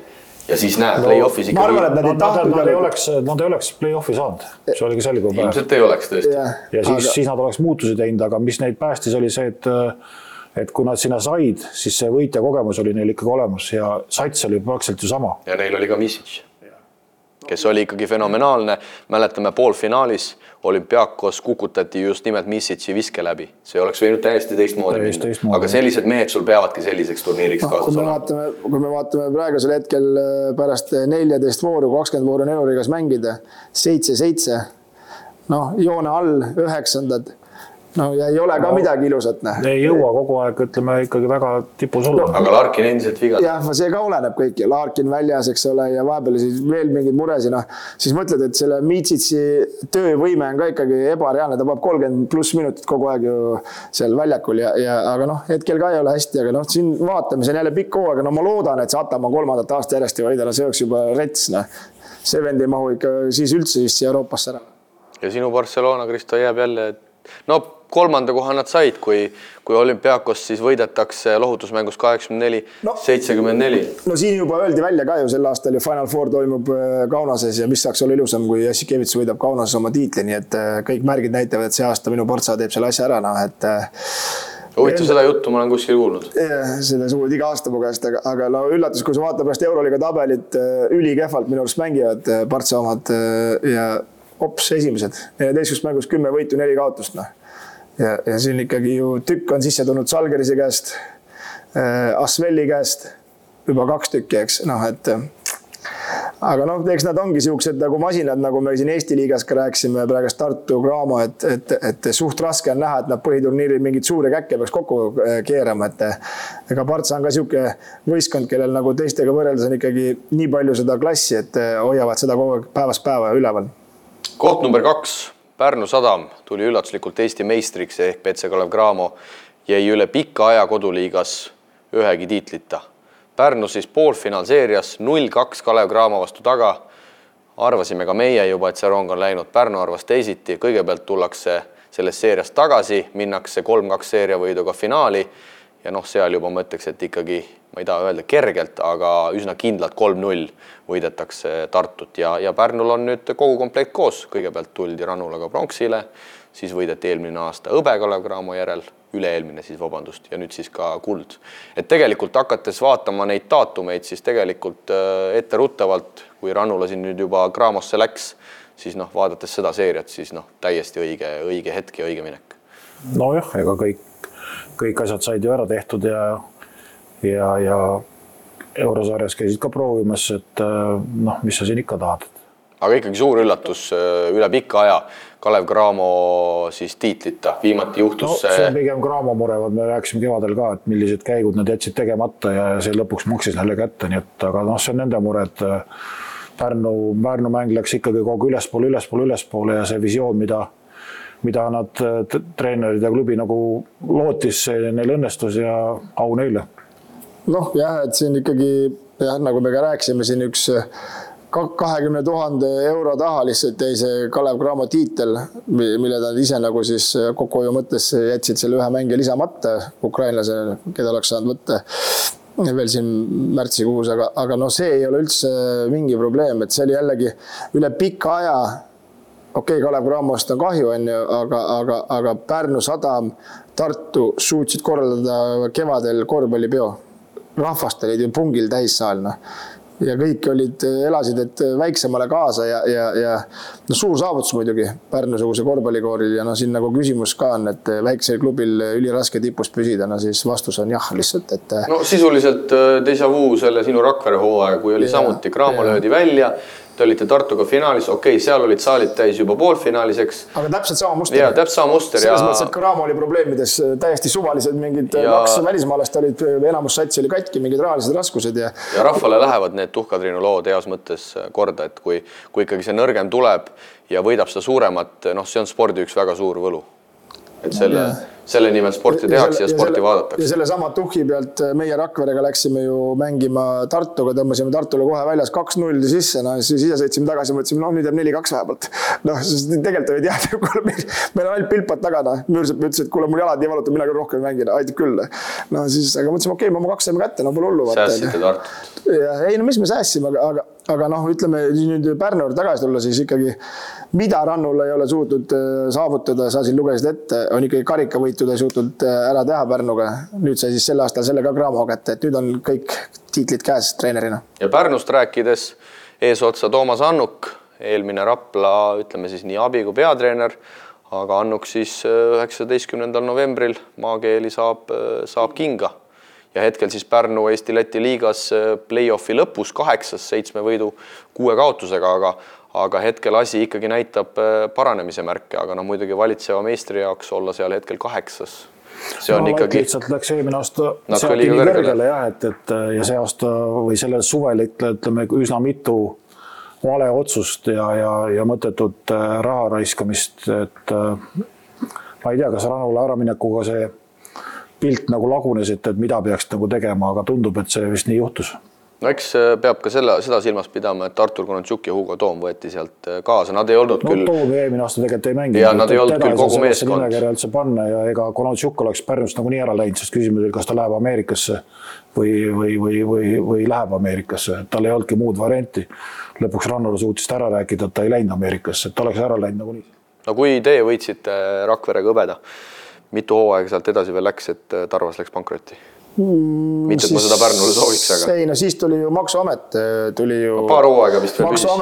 Maksuamet tuli, tegi enne oli stipendiumi kogu aeg, siis pani maksud ja Andres arvas, et ta on ju aus mees ja käis ju, võttis kallid välismaalased ja maksid neid makse ja need olid ikkagi üüratud, millega ta ei olnud arvestanud, et kahjuks see nii läks ja tuli see, sel hetkel hakkas need välismaalased ikka jõhkralt sisse tulema.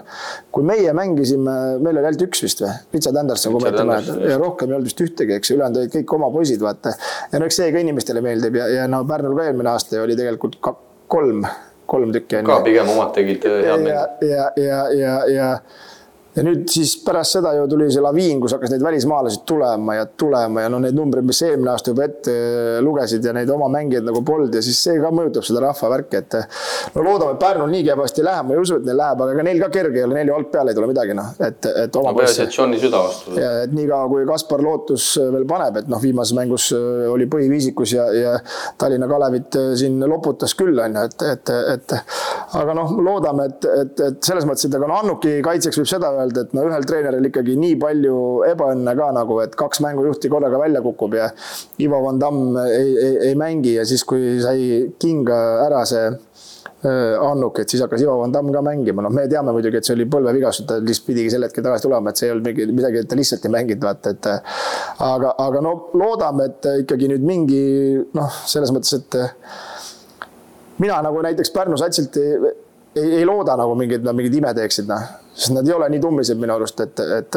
kui nad nagu Eesti meistrina võiksid olla, okei, need välismaalased läksid neil sassi, aga nüüd need on ju ridamisi ära läinud ja on uue tasemele tulnud, et no vaatame. Eks siin kokkuvõtvalt ilmselt peab ütlema ka selle Rakvere näitel, et sellisel väikse linnaklubil on ikkagi maru raske tipus püsida, aga loodetavasti Pärnu sel hool veel tõuseb. Trummipõrin, meil on esikoht veel jäänud. Meeste rahvuskoondis osales pärast 7-aastast pausi Euroopa meistrivõistluste finaalturniiril Itaalias Milanos. Alagrupist edasi ei pääsetud ja Euroopa meistriks tuli siis kodustatud ameeriklaser Lorenzo Browni juhitud Hispaania ja meie rahvuskoondis C-alagrupis jäi 5. Viimast kohta välditi, 1 võit, see saadi Suurbritannia üle ja 4 kaotust, lõpuks 19. koht 24 meeskonna konkurentsis. No see oli vaieldamatult selle aasta ikkagi suur sündmus kõikide Eesti korvpalliinimeste jaoks. No see oli kindlasti kõige suurem sündmus, et ega me pole EM-il igapäevased külalised ja rahva huvi ju näitas ära, et kui me sinna saame, siis me oleme ikkagi kohal ja mitte vähe ei olnud meid seal kohal ja isegi Leedust helistati, küsiti, et kuule palju teid seal esimesel mängul oli, et nii palju torkas silma, et see oli päris muljetavaldav moment, et tulemused oleks võinud natuke paremad olla, aga ju siis midagi ei puudu.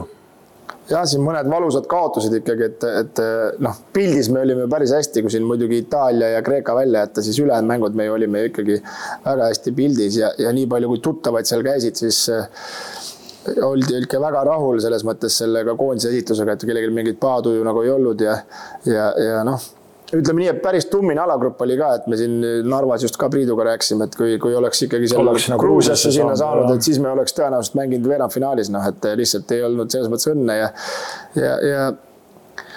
ma ei oska nagu öelda midagi halba selles mõttes, et oleks muidugi tahtnud Ukraina maha lüüa ja samamoodi selle Horvaatia maha lüüa, aga seda meil ei õnnestu. No sellest minevikust on päris palju räägitud, vaatame pigem tuleviku poole. Sel suvel siis koondisel leiab aset olümpiakvalifikatsiooni esimene ring 12–20 august. Sellist asja pole enne olnud, nii et mingi väike võimalus meil ikkagi jääb pürgida ka järgmistel olümpiamängudel. Suvi on. Saame häid mänge vähemalt. Et FIBA on selles suhtes jalad hästi kõhuvalt läbi võtnud, et meie rahvuskoondisel ikkagi see suvi päris tühiseks ei jää. Et tulevad ikkagi mingid mängud, mille peale mängida, et ei ole lihtsalt sõprusmängud. See on positiivne, jah. Suvi on muidugi veel kaugel ja kes me sinna peale saavad, on omaette küsimus, eks ju, ja kellega me peame mängima, on teine küsimus, aga häid mänge saab kindlasti ja see on hea, et mingi süsteem vähemalt toimib. Ja suvel siis leiab aset ka MM, kuhu meie siis ei pürgi, soomlased, lätlased kadedusega on peal ja pärast MM-i siis juba järgmisel novembril on siis esimene uus EM-i kvalifikatsiooni aken ja sellel võiks küll veidi peatuda. Hetkel me oleme Euroopa rankingus 22. ehk siis me oleme nii-öelda selles kolmandas loosipotis ja 4 loosipotti peaks kokku olema ja hetkel siis meilt terendab 4. alagrupp ja sealt 4.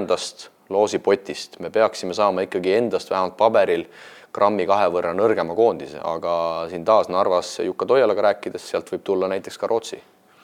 Et sellel loosil saab olema ikkagi ka päris suur roll sinna EM-ile absoluutselt, ma arvan, et suurem roll on sellel, et kes sealt teisest potist tuleb, et üldse siin mõelda edasipääsus 2 tükki. Seal on, ma vaatasin seda järgi ka, seal meist eespool on ikkagi kõik on päris tuumised, et me peame ennast ikkagi tugevalt ületama, eriti kui me arvestame, et siin Raieste Kotsar on, ütleme, jätkavad Euroliigas, see sõda jätkub, Ameerikast võib-olla ka kedagi mingil hetkel ei saa, et sealt eestpoolt kedagi ammustada, no see peab olema ikkagi üle oma varju hüppamine. Noh, see on jah kurb, et meil nüüd, kui nüüd ütleme sellele EM-ile me saime peale tänu sellele, et meil olid mehed ei mänginud eurosarjas või said nüüd, ütleme siis, olid Kotsar ja need olid heas minekus, said tulla, siis nüüd oleme ise samasuguse mures nagu need teised võistkonnad, kes siis olid nagu lõhkise küna ees, et siin on ikkagi ennustada on nagu päris karm, et ei tea ju, kes mängib, mis meestega mängib, kus mängib, palju kellegil kuskil NBA-s on sealt nagu nii ära ei lasta, eks ole, ja siis veel Euroliiga ka juurde, et seda on jah päris keeruline. Aga jah, see loos võibki anda meile, näiteks tuleb 4. grupist tuleb Rootsi, eks, ja seal esimesest 2 tuleb, ma ei tea, ma panen puusalt, saame seal Türgi ja ma ei tea, Itaalia näiteks, eks, ja katsu sa sealt alagrupist 3 hulka edasi minna, et samas jällegi võime saada ka näiteks alumisest grupist, ma ei tea, kellegile liiga tegemata, Valgevene, Sveits, eks, ja siis saame sealt veel näiteks Poola sealt teisest on ju, siis on juba jälle palju lõbusam, et võib ju selle Poolaga ka täitsa kenasti mängida. Me saame neid mängida ja kui sa võtad neil ka Euroliiga mängijad ära, keda ei ole, siis on ju täitsa tipp-topp. Aga siin kindel Toiala soov oli juurde saada ka taustajõudu nii skautingu kui füsioterapeutide näol, ja üks kindel soov on ka mängida tugevamate koondistega, et ma siin kuulsin, et juba Türgi alaliit on kutsunud Eesti koondist suveks tugeva tasemelisele turniirile, aga see kõik vajab ilmselt lisaressurssi ja nagu siin korvpalliliidu ametnikud on ka meedias öelnud, korvpalliliidul on ka teisi valdkondi, on naised, on noored, et ei saa kindlasti olla ka seda, et meestekoondis puistatakse rahaga üle ja teised lonkavad jalga, et just eelkõige need noortekoondised, et see on ikkagi ju tegelikult tulevikust, kust peab hakkama tulema. Seda küll, aga kui me nüüd tahame mõelda, et näiteks oletame, et Kotsar ei tule mängiva meil Euroliiga aknaseks, aga kui me tahame, et Nurger ja Tass saaksid nagu kõrgetasemelisi harjutamisi kohti, kus nagu olla nagu selle võistkonna jaoks olemas, siis need on need kohad ju. No just. Ja kui me ütleme, kui meid kutsutakse ja me sinna ei lähe, siis me teame, kuidas läheb. See on ka jama. Praegu me oleme positiivses valguses ikkagi peale seda EM-i meid ikkagi märgata, sellepärast kutsutakse, et ega meie mäng ei olnud ju üldse nii halb ja meil oli veel puuduid ka, ütleme ikkagi tegelikult, et ja kui Veesa saaks ka USA-st tulla, siis talle oleks ka neid mänge igal juhul vaja nii tema enda karjääri jaoks kui koondise jaoks, ütleme. Ja ütleme siin veel see asi, need momendid tuleb kõik ära kasutada. See asi, mis meil veel nüüd positiivne, ma arvan, selle Itaalia näitel on see, nagu sa ütlesid ka, et Leedust helistati, küsiti, et palju neid inimesel oli. Kui keegi peaks hakkama nüüd valima endale partnerit, siis mõtlevad kohe eestlase peale ka, ma arvan, sest et Eesti fänn läheb kohale. Riia näitas seda, Itaalia näitas seda, et loodame, et see trend jätkub. No nii mehed, selline ta sai, top 15, siis just nimelt veel kord rõhutan meie silme läbi. 2022 on teil veel midagi südamel, enne kui otsad kokku tõmbame? No ei ole, las see aasta läheb ära ja uued eesmärgid uuel aastal. Ei oskagi siin ja midagi siin puistada praegust. No peaasi, et ikka need Ida-Virumaa või need Lääne-Virumaa liigad toimiksid. Ja mul 29. Peaasi, et see saage põlv vastu peab. Ja ütlen kõigile, et 29. on Rakvere spordihoones Lääne-Virumaa karikafinaali, tulge vaatama, osaled. Ja üks mure mul on. Kas plaanid lõpetada hooaja võidukalt? Raske saab olema, aga Ja aasta loodus. Ja aasta, proovin. Aga üks mure mul on muidugi, et tundub, et Priit võttis esiliigas liiga suure ampsu, et loodame, et pead ikka vasta ja kevadin ikka siin meiega ka pead vasta. Peaasi, et ära ei pudeneks. Natuke on märke juba siin väsimusmärk, et ega kaotaja ei ole nagu hea olla, et siin 3 võidu peal, kui naabrimees tuleb ja siin on 0. Võta tabel lahti, vaata palju võite on. Kui on ikkagi 0 ikkagi naabri, kolleegil on ikkagi 0 seal kaotuste sektoris, et siis on nagu ikka paadu, aga pole hullu, kevadel teil on korrektorid, eks? Tänud, et sa praatsid. Igal juhul, head vana aasta lõpumehed ka teile. ja meile kõigile tublidele kuulajatele head vana aasta lõppu ja uuel aastal uuega. Just, head vaatajad, selline ta sai 2022 aastanumbri top 15 pingerida just nimelt siis mängumeeste silme läbi. Soovime teile head vana aasta lõppu ja uuel aastal paneme meie igal juhul edasi juba täiesti uue hooga. Ela Unibet TV-ga kaasa suurimate korvpalliliigade mängudele. Unibet, mängumeestelt mängumeestele.